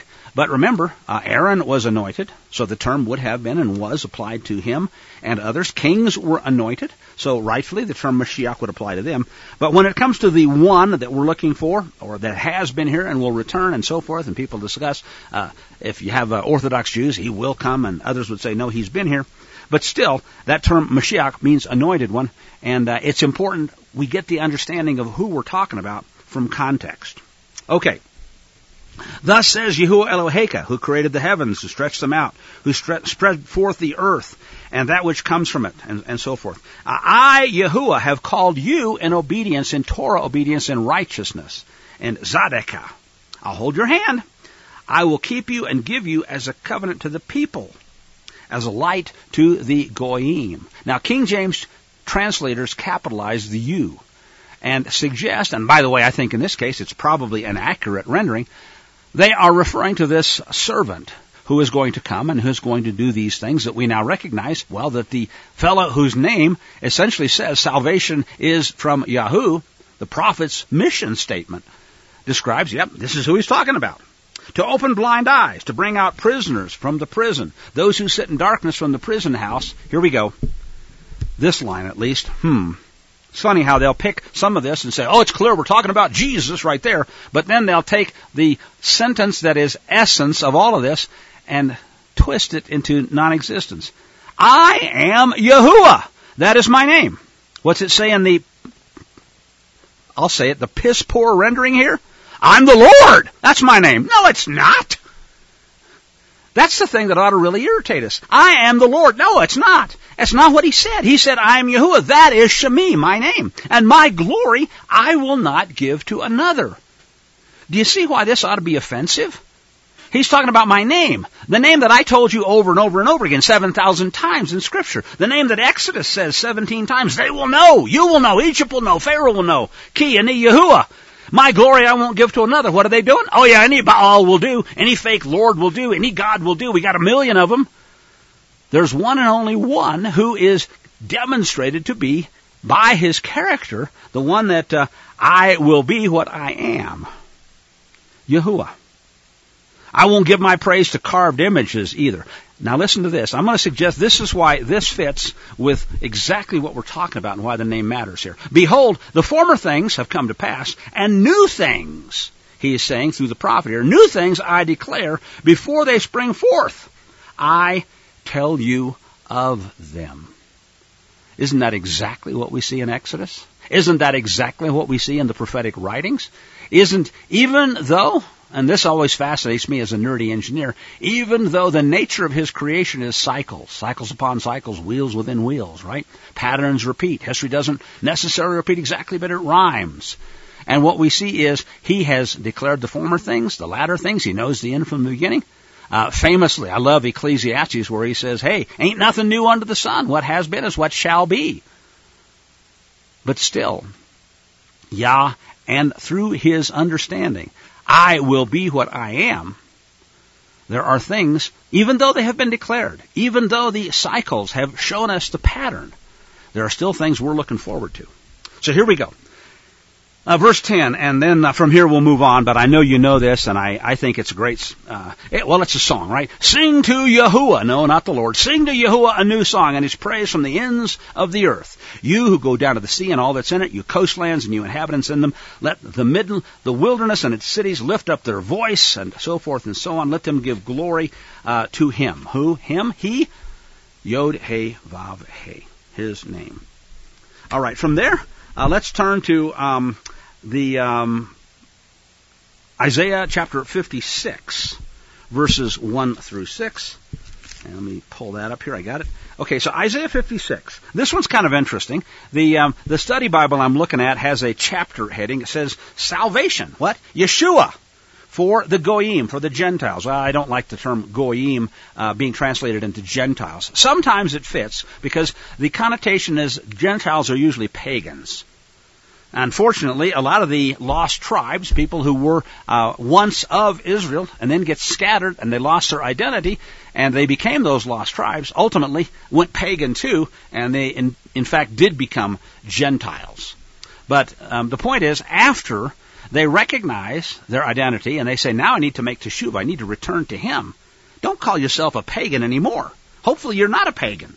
This is why Paul wrote letters to people like in Corinth and said, hey, I'm afraid that you might go back to the beggarly things. Put yourself under bondage again. No, not bondage to Torah, bondage to the laws that were written by these pagan gods. We got to understand the context. So, this is really salvation for the people who may have been pagans or Gentiles, and they were of the nations, and they were scattered and lost, and they didn't know their identity. But once they return to his salvation, Yahushua, it's a different deal, and that's the point. Thus says Yahuwah, it begins, keep justice. How do we know it? Because it's written in his book. And do righteousness, Torah obedience. Because, ready? Let me read this with the Hebrew understanding. My salvation. Yeshua T, the my suffix on the end, right? The E ending. For Yeshua T, my salvation, is fixing to come. Now remember when this was written. This is the prophet Isaiah who foretells the salvation of Yah. The very name describes his job statement, his mission, his identity, his name. And my righteousness to be revealed. Blessed is the man who does this, and the son of man who lays hold of it, who keeps from defiling the Sabbath, and keeps his hand from doing evil. Okay, now over and over again it refers to keeping my Sabbaths. That's kind of interesting, of course, because those who have lost their identity and picked up Sun God Day and other things instead, they don't understand why he said over and over and over again also, keep my Sabbaths. Remember, set apart, Zakar, my Sabbaths, my Moedim, my special appointed times, forever, throughout your generations, in all your dwelling places. As another guy likes to say, not till my son comes, then we'll do away with, and we'll have better things like Christmas and Easter instead. Even to them will I give in my house house and within my walls a place and a name, better than that of sons and daughters. I will give them an everlasting name that shall not be cut off. Isn't that interesting? As in fact, those who have turned from him and gone pagan have cut off his name. Also, now this is where I think we're going to see the rubber meet the road. So it's Isaiah 56 that I was working up to. These next couple of verses. Listen to this, and I want to spend a couple of minutes on some of the specific words in here.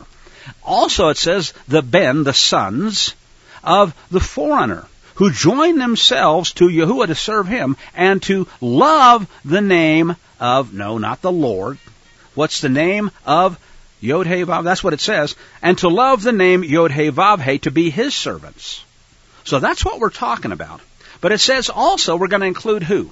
The sons of the foreigner. Now sometimes, this is not the case here, sometimes you'll see that word in Hebrew is ger, a person who is outsider, a foreigner. And ger teshav, there's a lot of Hebrew words, a lot of rabbinic Jews will understand. They'll talk about the ger a lot. But in this case, the word here is not ger, it is actually nakar. So ha-nakar is the foreigner. Now, what's the slight difference? Well, this word actually does mean foreigner, but it also means alien. Someone who is alien to him. And even heathen is how it's sometimes translated in English. This word is used a number of times in the book. But so what it says, and let's get this in the right context here. Also, so who are we talking about? We're talking about those who are his and those who maybe didn't know they're his, but they should, and eventually they're going to figure it out and they're going to return to him. Also, it says the sons of the heathen, the alien. Even them, yeah. Who join themselves to Yahuwah to serve him. Notice it's join themselves not to the Lord, not to any Baal, any fake god will do, to the real one. That's why his name is important in this particular prophecy. Those who join themselves to Yahuwah to serve him, not any other Baal or Adonai or, fill in the blank.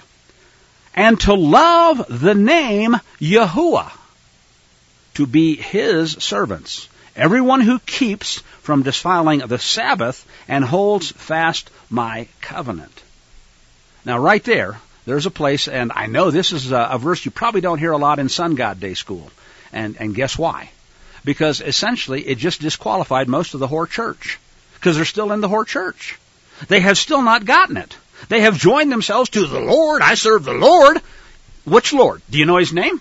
Do you understand his covenant? Do you understand why it was he said so many, literally thousands of times, that his name is Yod-Heh-Vav-Heh? Why he signed those things that you say don't matter anymore? Those commandments that you say are done away with Ani Yahuwah? You see, this is important stuff. And we really have to understand that, as Yeshua says, there's a path, and it's broad and wide, and it leads to destruction. Oh, yeah, and a whole lot of folks are going to go down that road. Why do we work out our own salvation with fear and trembling, according to Paul? Well, because Yeshua says the salvation of Yah, that's his job description, and what he came to do and who he is. He says, on the other hand, the path that leads to life is narrow, and few there be that find it. What, not everybody who just goes to church on Sunday and gets themselves dunked and says, I give my get-out-of-hell-free card? There is obviously more to it. And here's a simple statement that, it just doesn't sit well with a lot of folks.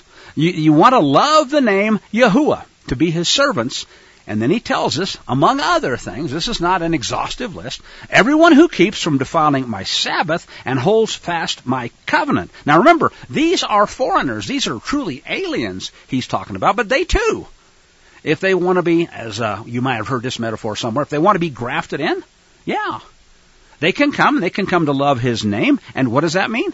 Not how you pronounce it necessarily, but it certainly does mean what his character, what his name represents. Even then, he says, I'll bring them to my holy mountain, and I'll make them joyful in my house of prayer. Their burnt offerings and their sacrifices will be accepted on my altar. For my house shall be called a house of prayer for all nations. Let's read this next verse correctly as well. Yahuwah Eloheka, who gathers the outcasts of Israel, says. Now, do we know what we're talking about there? Yeah, the outcasts of Israel. Yeshua, remember when he was asked by the woman, he's got a daughter, and he says, will you heal my daughter? She's a Canaanite woman. And he says, nope, I have come but to the lost sheep of the house of Israel. This is the Torah made flesh, the son of El himself, Yahushua, who says to this Canaanite woman, I'm sorry, but my mission, I have come but to the lost sheep of the house of Israel, these lost tribes of Israel. Now what does she say? She says, well, you know what, but even the dogs eat the crumbs that fall off the master's table. What does he then say? Wow, great is your faith. And it says, and her daughter was healed from that very instant, that very hour. So, these people, those who will, come ye all who will, we can be grafted in. It is important that we understand the nature of the 12 tribes and the history, but what we also need to understand is that the sons of the foreigner who join themselves to Yahuwah to serve him and love the name, and by that the character, who he is, ki ani, you will know that I am Yahuwah. That's important. To be his servants. These things are among the things that they will do, but again, the end of this section here, Yahuwah Eloheka, who gathers those outcasts of Israel, says, yet I will gather to him even others, even those outside, besides those who are gathered to him. This is a wonderful and very inclusive statement. And it's the essence of understanding his name. His name is his character. Okay, now at this point, going to do, got one more from Isaiah that I want to do in a minute, but I've got a couple, I won't call these digressions, but certainly things that I want to put on the table before we summarize another line from Isaiah that I particularly love. And we'll start with this one. This is Romans chapter 9, and this is the part that is said to go by most of the Messianic teachers and so forth with this particular Torah portion, Vayeira, and the understanding of, first part of the 10 Commandments and what he has come to do, and he's doing a new thing and why his name's important. And also having to do a bit with Pharaoh. Poor Pharaoh, right? He doesn't have free will. Yeah, he does. Okay, so chapter 9 of the book of Romans, and it begins that he says, there's those who are, they may be Israel, but they aren't necessarily those who keep the covenants, those who keep his Torah. And so there are those who belong and those who don't, and that too is a choice. So what do we say then? It says verse 14 here. That's where the official reading begins. What do we say then? Is there unrighteousness, Torah failure? Failure to listen to Torah with Elohim? Oh, no, certainly not. Because he says to Moshe, I will have mercy on whomever I will have mercy, and I'll have compassion on whomever I will have compassion. That's a reference to Malachi. And I've always thought that's an interesting line, because, why do good things happen to people who don't deserve it? Why was Paul on the road to Emmaus and, or Damascus, and then he has this stuff happen to him? He was such a bad dude, people couldn't believe it. Answer, I will have mercy on whomever I'll have mercy. I will have compassion on whomever I will have compassion. Sometimes he heals folks that we might think, why did he heal that one and doesn't heal this one? Because he's sovereign is, I guess, a simple answer. So then, this is Paul writing, it's not of him who wills, nor of him who runs, but it's Elohim who shows mercy. Now, I wonder if they are taking his name out in these letters. Answer, yeah, we know sometimes, because he would have used it a lot more frequently than most of what we see in the Greek would demonstrate. And I doubt he said PP either.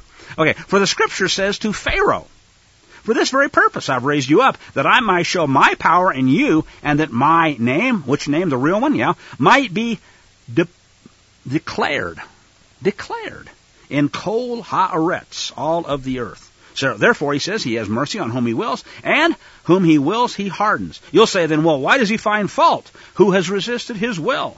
Indeed, oh man, who are you to reply against Elohim? And here's the reference we've all probably heard about and remember. How about the clay? Does it tell the potter, oh, I don't wish you would make me into a latrine or a urinal. I would rather be something like an ashtray. No, the potter decides what he's going to make into the clay. One vessel for honor, another for dishonor. What if Elohim, wanting to make his wrath known and his power known, endured with a whole lot of long suffering the vessels of wrath, right? The spittoons and the chamber pots that he had prepared for destruction, that he might make known the riches of his glory on those vessels of mercy which he had prepared beforehand for glory, even as whom he called, not only of the quote-unquote chosen people. Now, some renderings say Jews, and I don't think that's actually the right rendering here. Remember, there's all Israel, and there are those that are just Jews. Was Paul a Jew? Well, he would tell you, I'm of the tribe of Benjamin. He was in the land of Judea. And today, of course, when we use the word Jew, we have to be careful. It means different things in different contexts. And so that's why I say, read this, understand what he's talking about. Not only of the Jews, but also of the Goyim. The English NKJV that I'm looking at says the Gentiles. And okay, as you know, I've just explained, I'm not wild about that word, but it could mean the pagans.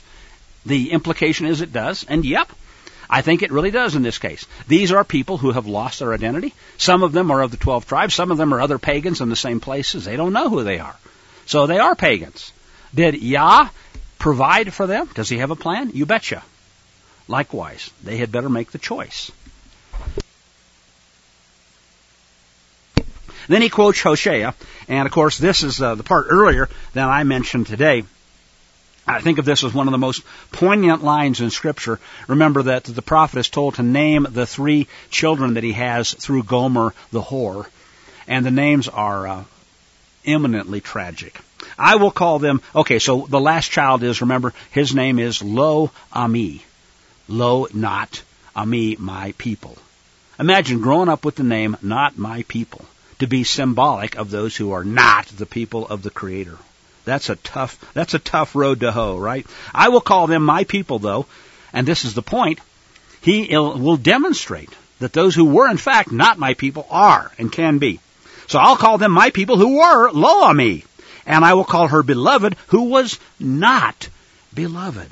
And it'll come to pass in the place where it was said to them, you are not my people. Here it comes, folks, and if I can read this without bursting into tears, I'll try. In the place where they were called Lo Ami, not my people, instead there they shall be called sons of the living Elohim. Israel all cries out, and it cries out concerning Israel. Though the number of the children of Israel be as the sand of the sea, the remnant is a minority, a small piece even, will be saved. For he will finish the work and cut it short in what? Zadekah, righteousness, Torah obedience, understanding of his instruction, because Yahuwah will make a short work upon the earth.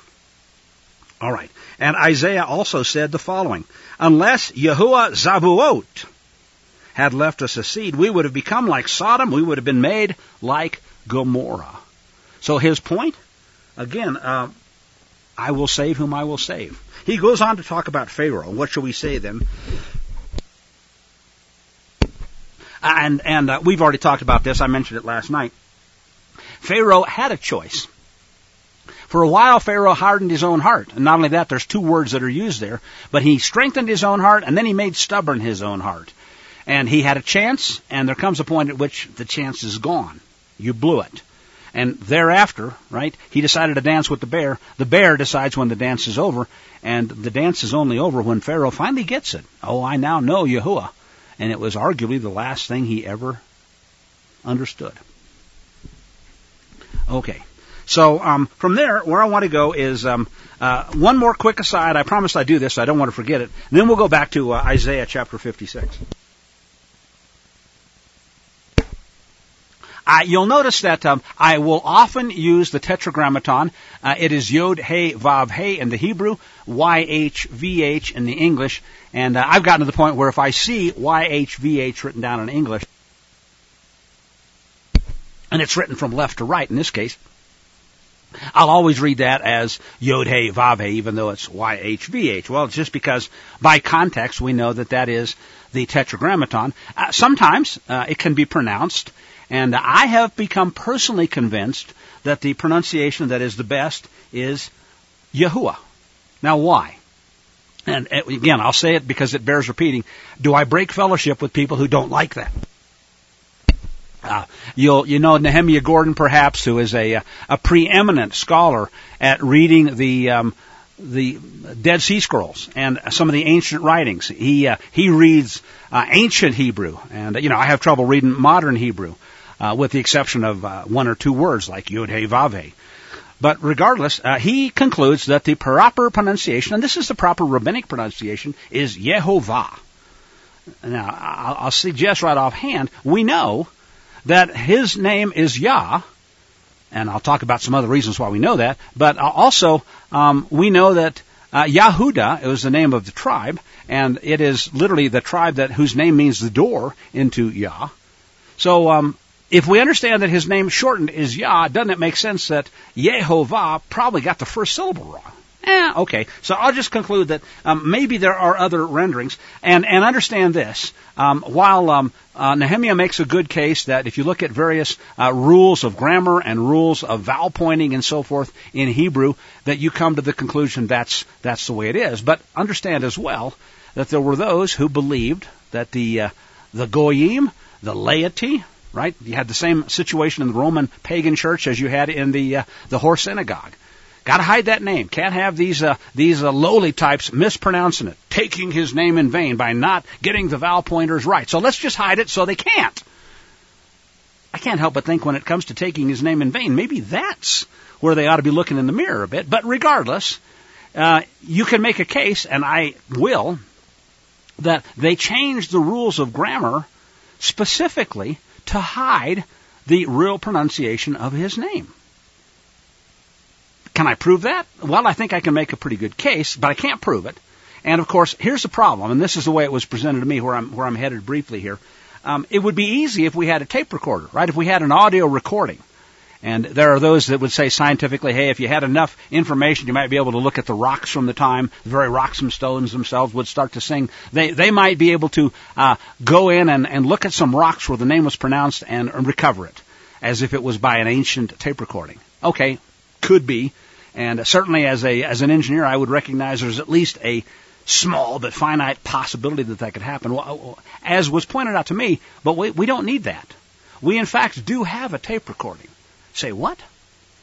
And this is the argument that I find as an engineer extremely compelling, because part of my technical background was involved with coding theory and how do we put something in a form, right, so that we can record it on a tape or a disk drive or an optical drive and get it back intact with a very, very high degree of reliability.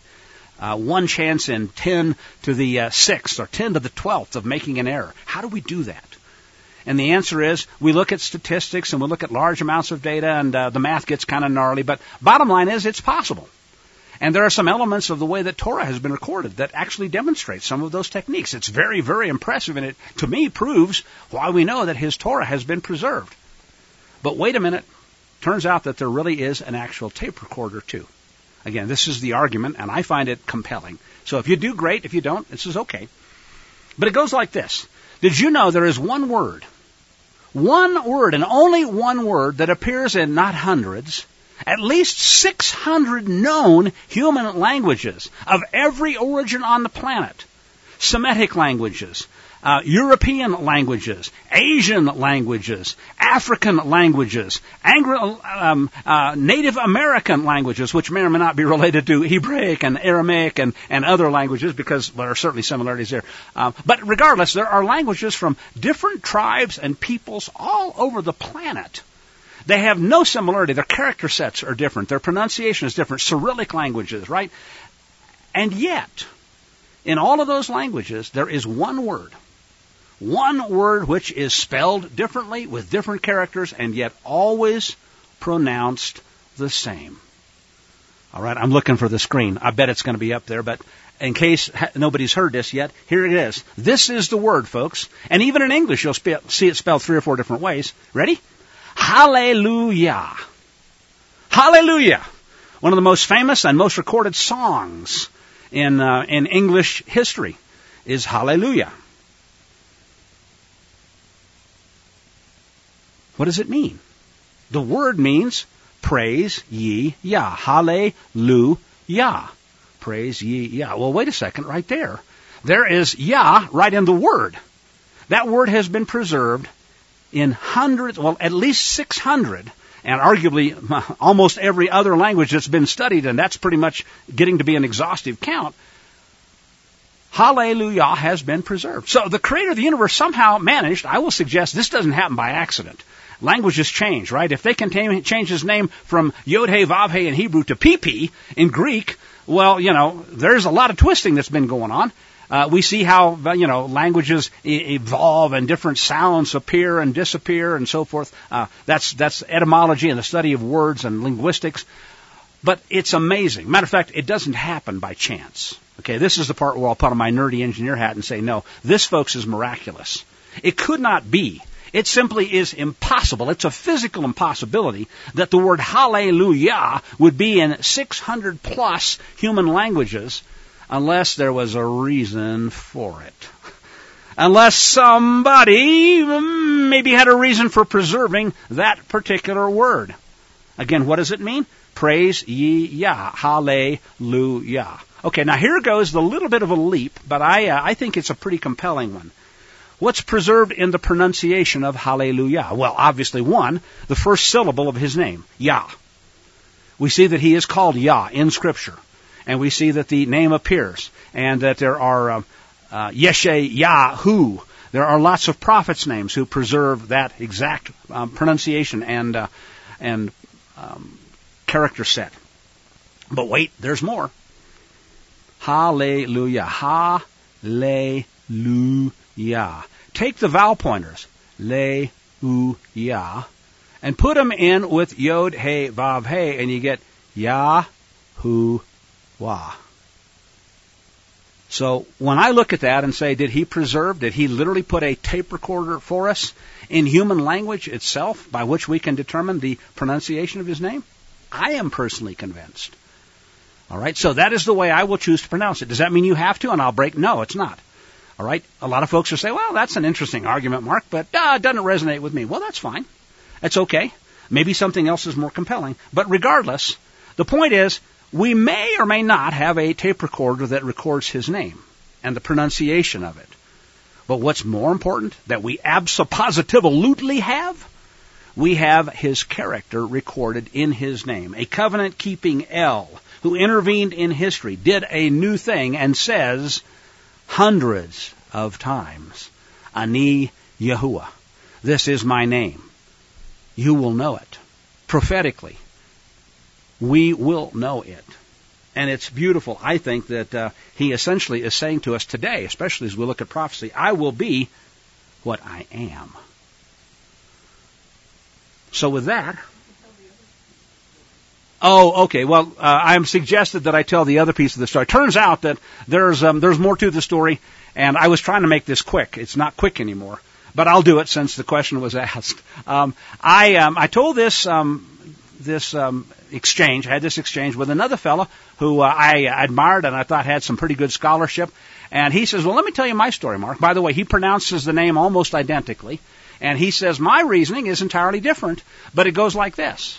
He says, over the years, I came to decide to study various nurses. And maybe it was something that, his job or his things that he was led to do brought him into contact with. But he said, in particular, there's two main kinds of nurses that will have an opinion on this. One, hospice nurses.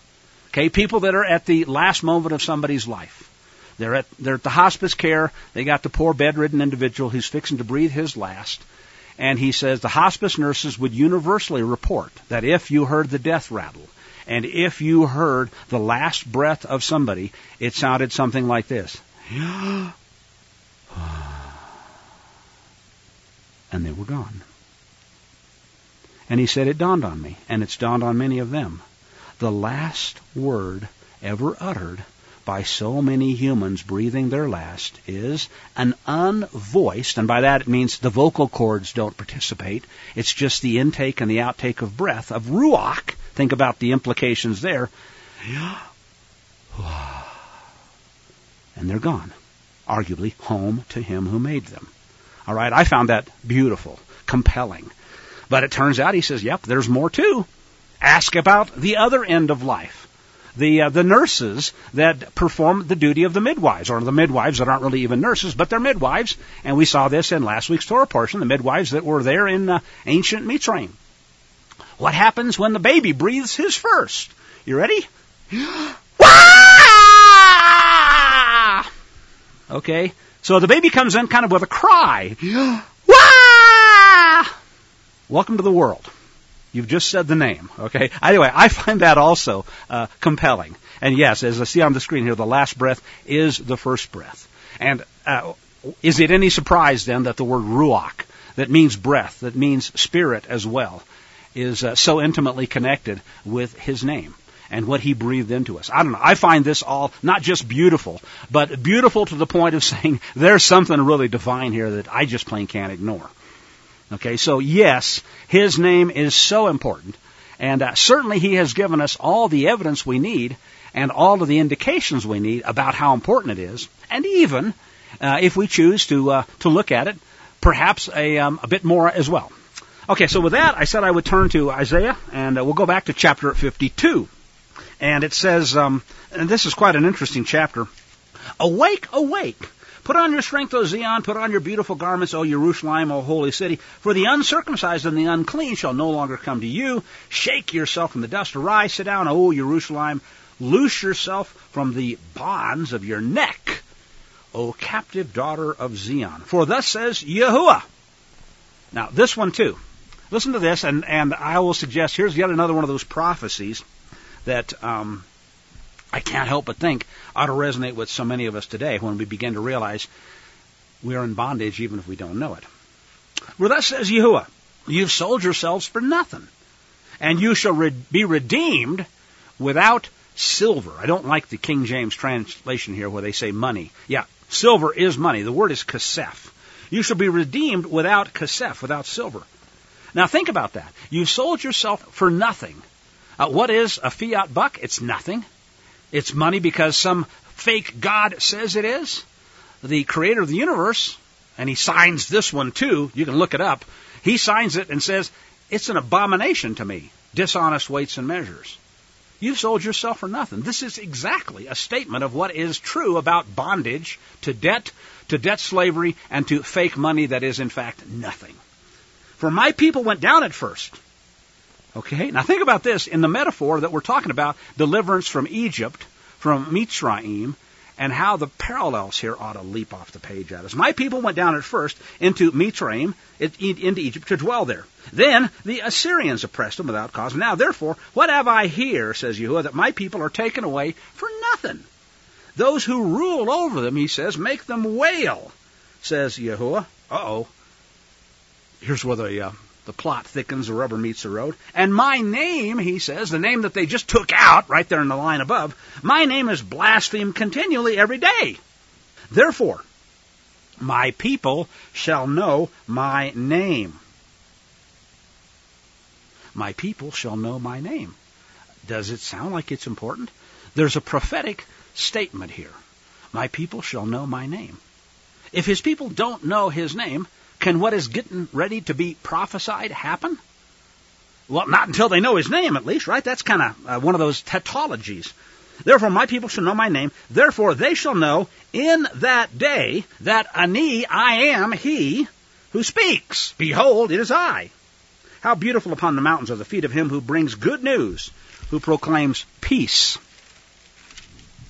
who brings glad tidings of good things, who proclaims salvation, Yahshua, who says to Zion, your El reigns in the Malkut Shemaim, the kingdom of the heavens, right? Your watchmen shall lift up their voices. With their voices they'll sing together, for they shall see eye to eye. When Yahuwah brings back Zion, break forth into joy, sing together, you waste places of Jerusalem, for Yahuwah has comforted his people. How can his people be comforted with a knowledge of his name and the understanding of these things if none of this has happened yet, right? This, again, is one of those things that I will contend clearly is a prophecy that we are, I pray, not only going to see, but on the brink of understanding. He has comforted his people. Yahuwah, that's who's done that. He's redeemed Jerusalem. Yahuwah has made bare his holy arm in the eyes of all coal of the nations, and all the ends of the earth shall see, ready for this, Yeshuat, the salvation of our El. You can't read it in the original Hebrew without saying, wow, he's just telling you exactly what it is. Here comes a verse that I quote frequently, and by the way, it's a it's paraphrased by the prophet Yohanan or John in Revelation. Depart, depart. Go out from there.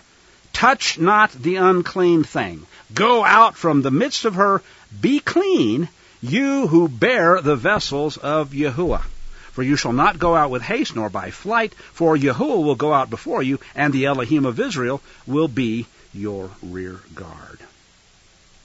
So all of these, I would say, wonderful prophecies and things that are truly worthy of understanding. But I guess, again, to kind of summarize the whole essence of this, and we're going to keep talking about it because the entire book of Exodus, essentially, the conclusion of the last of the 3 sets of 3 plus 1 plagues, that still lies ahead. Of course, the comeuppance, the end of the Pharaoh and of his armies and all those things. Ki ani Yahuwah, yeah, they'll know it. All of those things are out there. But again, this theme that as we go through the rest of this book is so important. It helps us to understand why his name is so important. Again, I think there is a way that we can look at and have some insight into the vowel pointers and the pronunciation. Is that what's important? Well, arguably it is. But on the scale of things, what's important is that we know him, that we know his character, that when we say the God of the Bible, we know which one we're talking about. Because there's another one that's listed in there, right? He has names like Beelzebub or Hasatan, the adversary. He would call himself. And trust me, the world loves him probably more than they love the one whose name they have hidden and don't know and don't want you to know. So it is really vitally important that we understand that his name is his character, that he will be what he is. And what he is all of these things that he's told us. He is our salvation. He is the Torah made flesh. He is literally that which has made history changed in so many ways, right? And we see that if we look at the places where he's changed history, this is one example, as you can very well testify. There certainly are others. And here's the really cool part, folks. There is at least one, arguably, depending upon how you count it, more things to come. But there is certainly one major event that we're all looking forward to. And guess what? Those who keep his Sabbaths, those who keep his Moedim, we will understand and be ready because we're looking for it. We even know when to look for it and what its characteristics are. Because his name, his character have told us. I do nothing but what I first declare my intentions through my servants the prophets.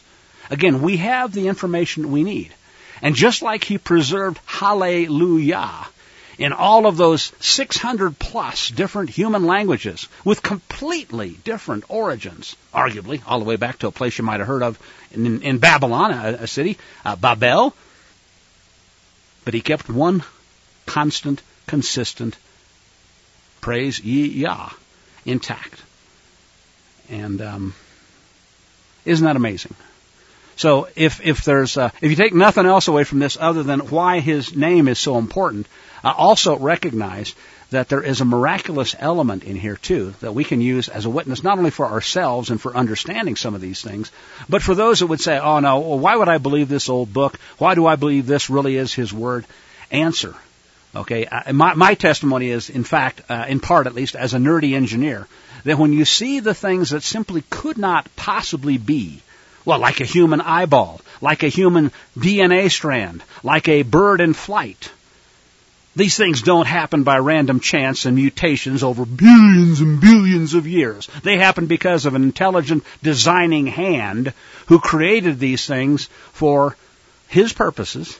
And he created us, and he breathed his Ruach, his Spirit, our lives, our Nefshim, into us for a purpose. Arguably, it's his purpose. And all of the pieces fit. And that's the thing that really testifies to me of the glory and the divinity of his Word and his Scripture, is how perfectly the pieces fit. And when we see it, and when we recognize his name and his character, it testifies to who he is. And may it be so. So with that, I guess what I'll say is, do we have any comments or questions? Let me see if I can go through them here. Got comments. I was told to take a look at MP's comment from 42 minutes after the hour. Yahuwah, as the baby's first voice, could be the spirit of the newborn calling out to his or her Yah, who he or she suddenly misses, hence the scream. No other way can they make their displeasure known. Of course, in many cases, they just got whacked on the bohinkus, so that could be part of the displeasure. I hear you, and I think it's great. I tend to think of it as kind of the welcome to the world introductory statement of his name, and then many years later, there may be another one at the other end. But essentially, it's part of this cycle of life and of understanding the way that he's created us and made us to be, and the things that we innately know. I think that's kind of neat, too. All right. That's my life song. Didn't see any questions? Okay, so QQQs, for those of you that are new, is the way I can find the questions easily. Let us then close in prayer. Yahuwah Eloheinu, Yahuwah Echad. Father, we come before you. We thank you. We thank you, Abba, that at least for now, we are able to gather together on your Sabbath, and that we are able to let iron sharpen iron, and to hear and to speak and to study and to share and to do your word. So we pray your blessing. I pray your blessing on all of those who are here, all of those who will listen later, and that you would give us eyes to see and ears to hear. Because your word never returns void. You have declared it to be so. We know that there are so many things, Father, that are coming to pass, that are in the near horizon. We know that there are going to be challenges. We know that there would be things that would be scary if it was not for the fact that we trust in you. And so, since your word also tells us to be strong and of good courage, kazak, and to fear not, well, we pray that you would guide us in that. Help us to be strong. Help us to fear not. Help us to rightly divide your word. Help us to be found doing your work, as you have said, when you return. Help us to be counted worthy to escape all these things that are coming upon the earth. Bless all of those, Abba, who seek to be called by your name, and help us to walk in such a way that we demonstrate that we are those who seek to be called by your name and to do your work. And we pray, Abba, that we would be able to be good and faithful servants unto you. Guide us in that. Help us in that. And Father, all of this we ask in your set-apart name, for you are our King, our Savior, our Redeemer, our help in times of trouble. You are our all-sufficient El Shaddai. And you are Yahuwah Zedeknu, Yahuwah Vitzivenu, Yahuwah Zevuot, Yahuwah Nisi, our banner, Yahuwah Rapha, our healer. Father, we thank you and praise you. For you are Yahuwah, and we say, Hallelujah. Amen. If we don't have any other questions, let's go ahead and close with the Aharonic blessing. We remember that Yahuwah spoke to Moshe, saying, Speak and turn to Aharon and his sons, and say to them, This is how you bless the B'nai Yisrael. Say to them, Yivareka ka Yahuwah varishmareka, Yair Yahuwah panavaleka v'chaneka, Isayahu penavlecha v'yasim lecha shalom. May Yahuwah bless you and keep you. May Yahuwah make his face to shine upon you. May Yahuwah lift his countenance upon you and give you his shalom. Amen. And thus he said, They shall put Shemi, my name, on the B'nai Yisrael, and I myself shall bless them.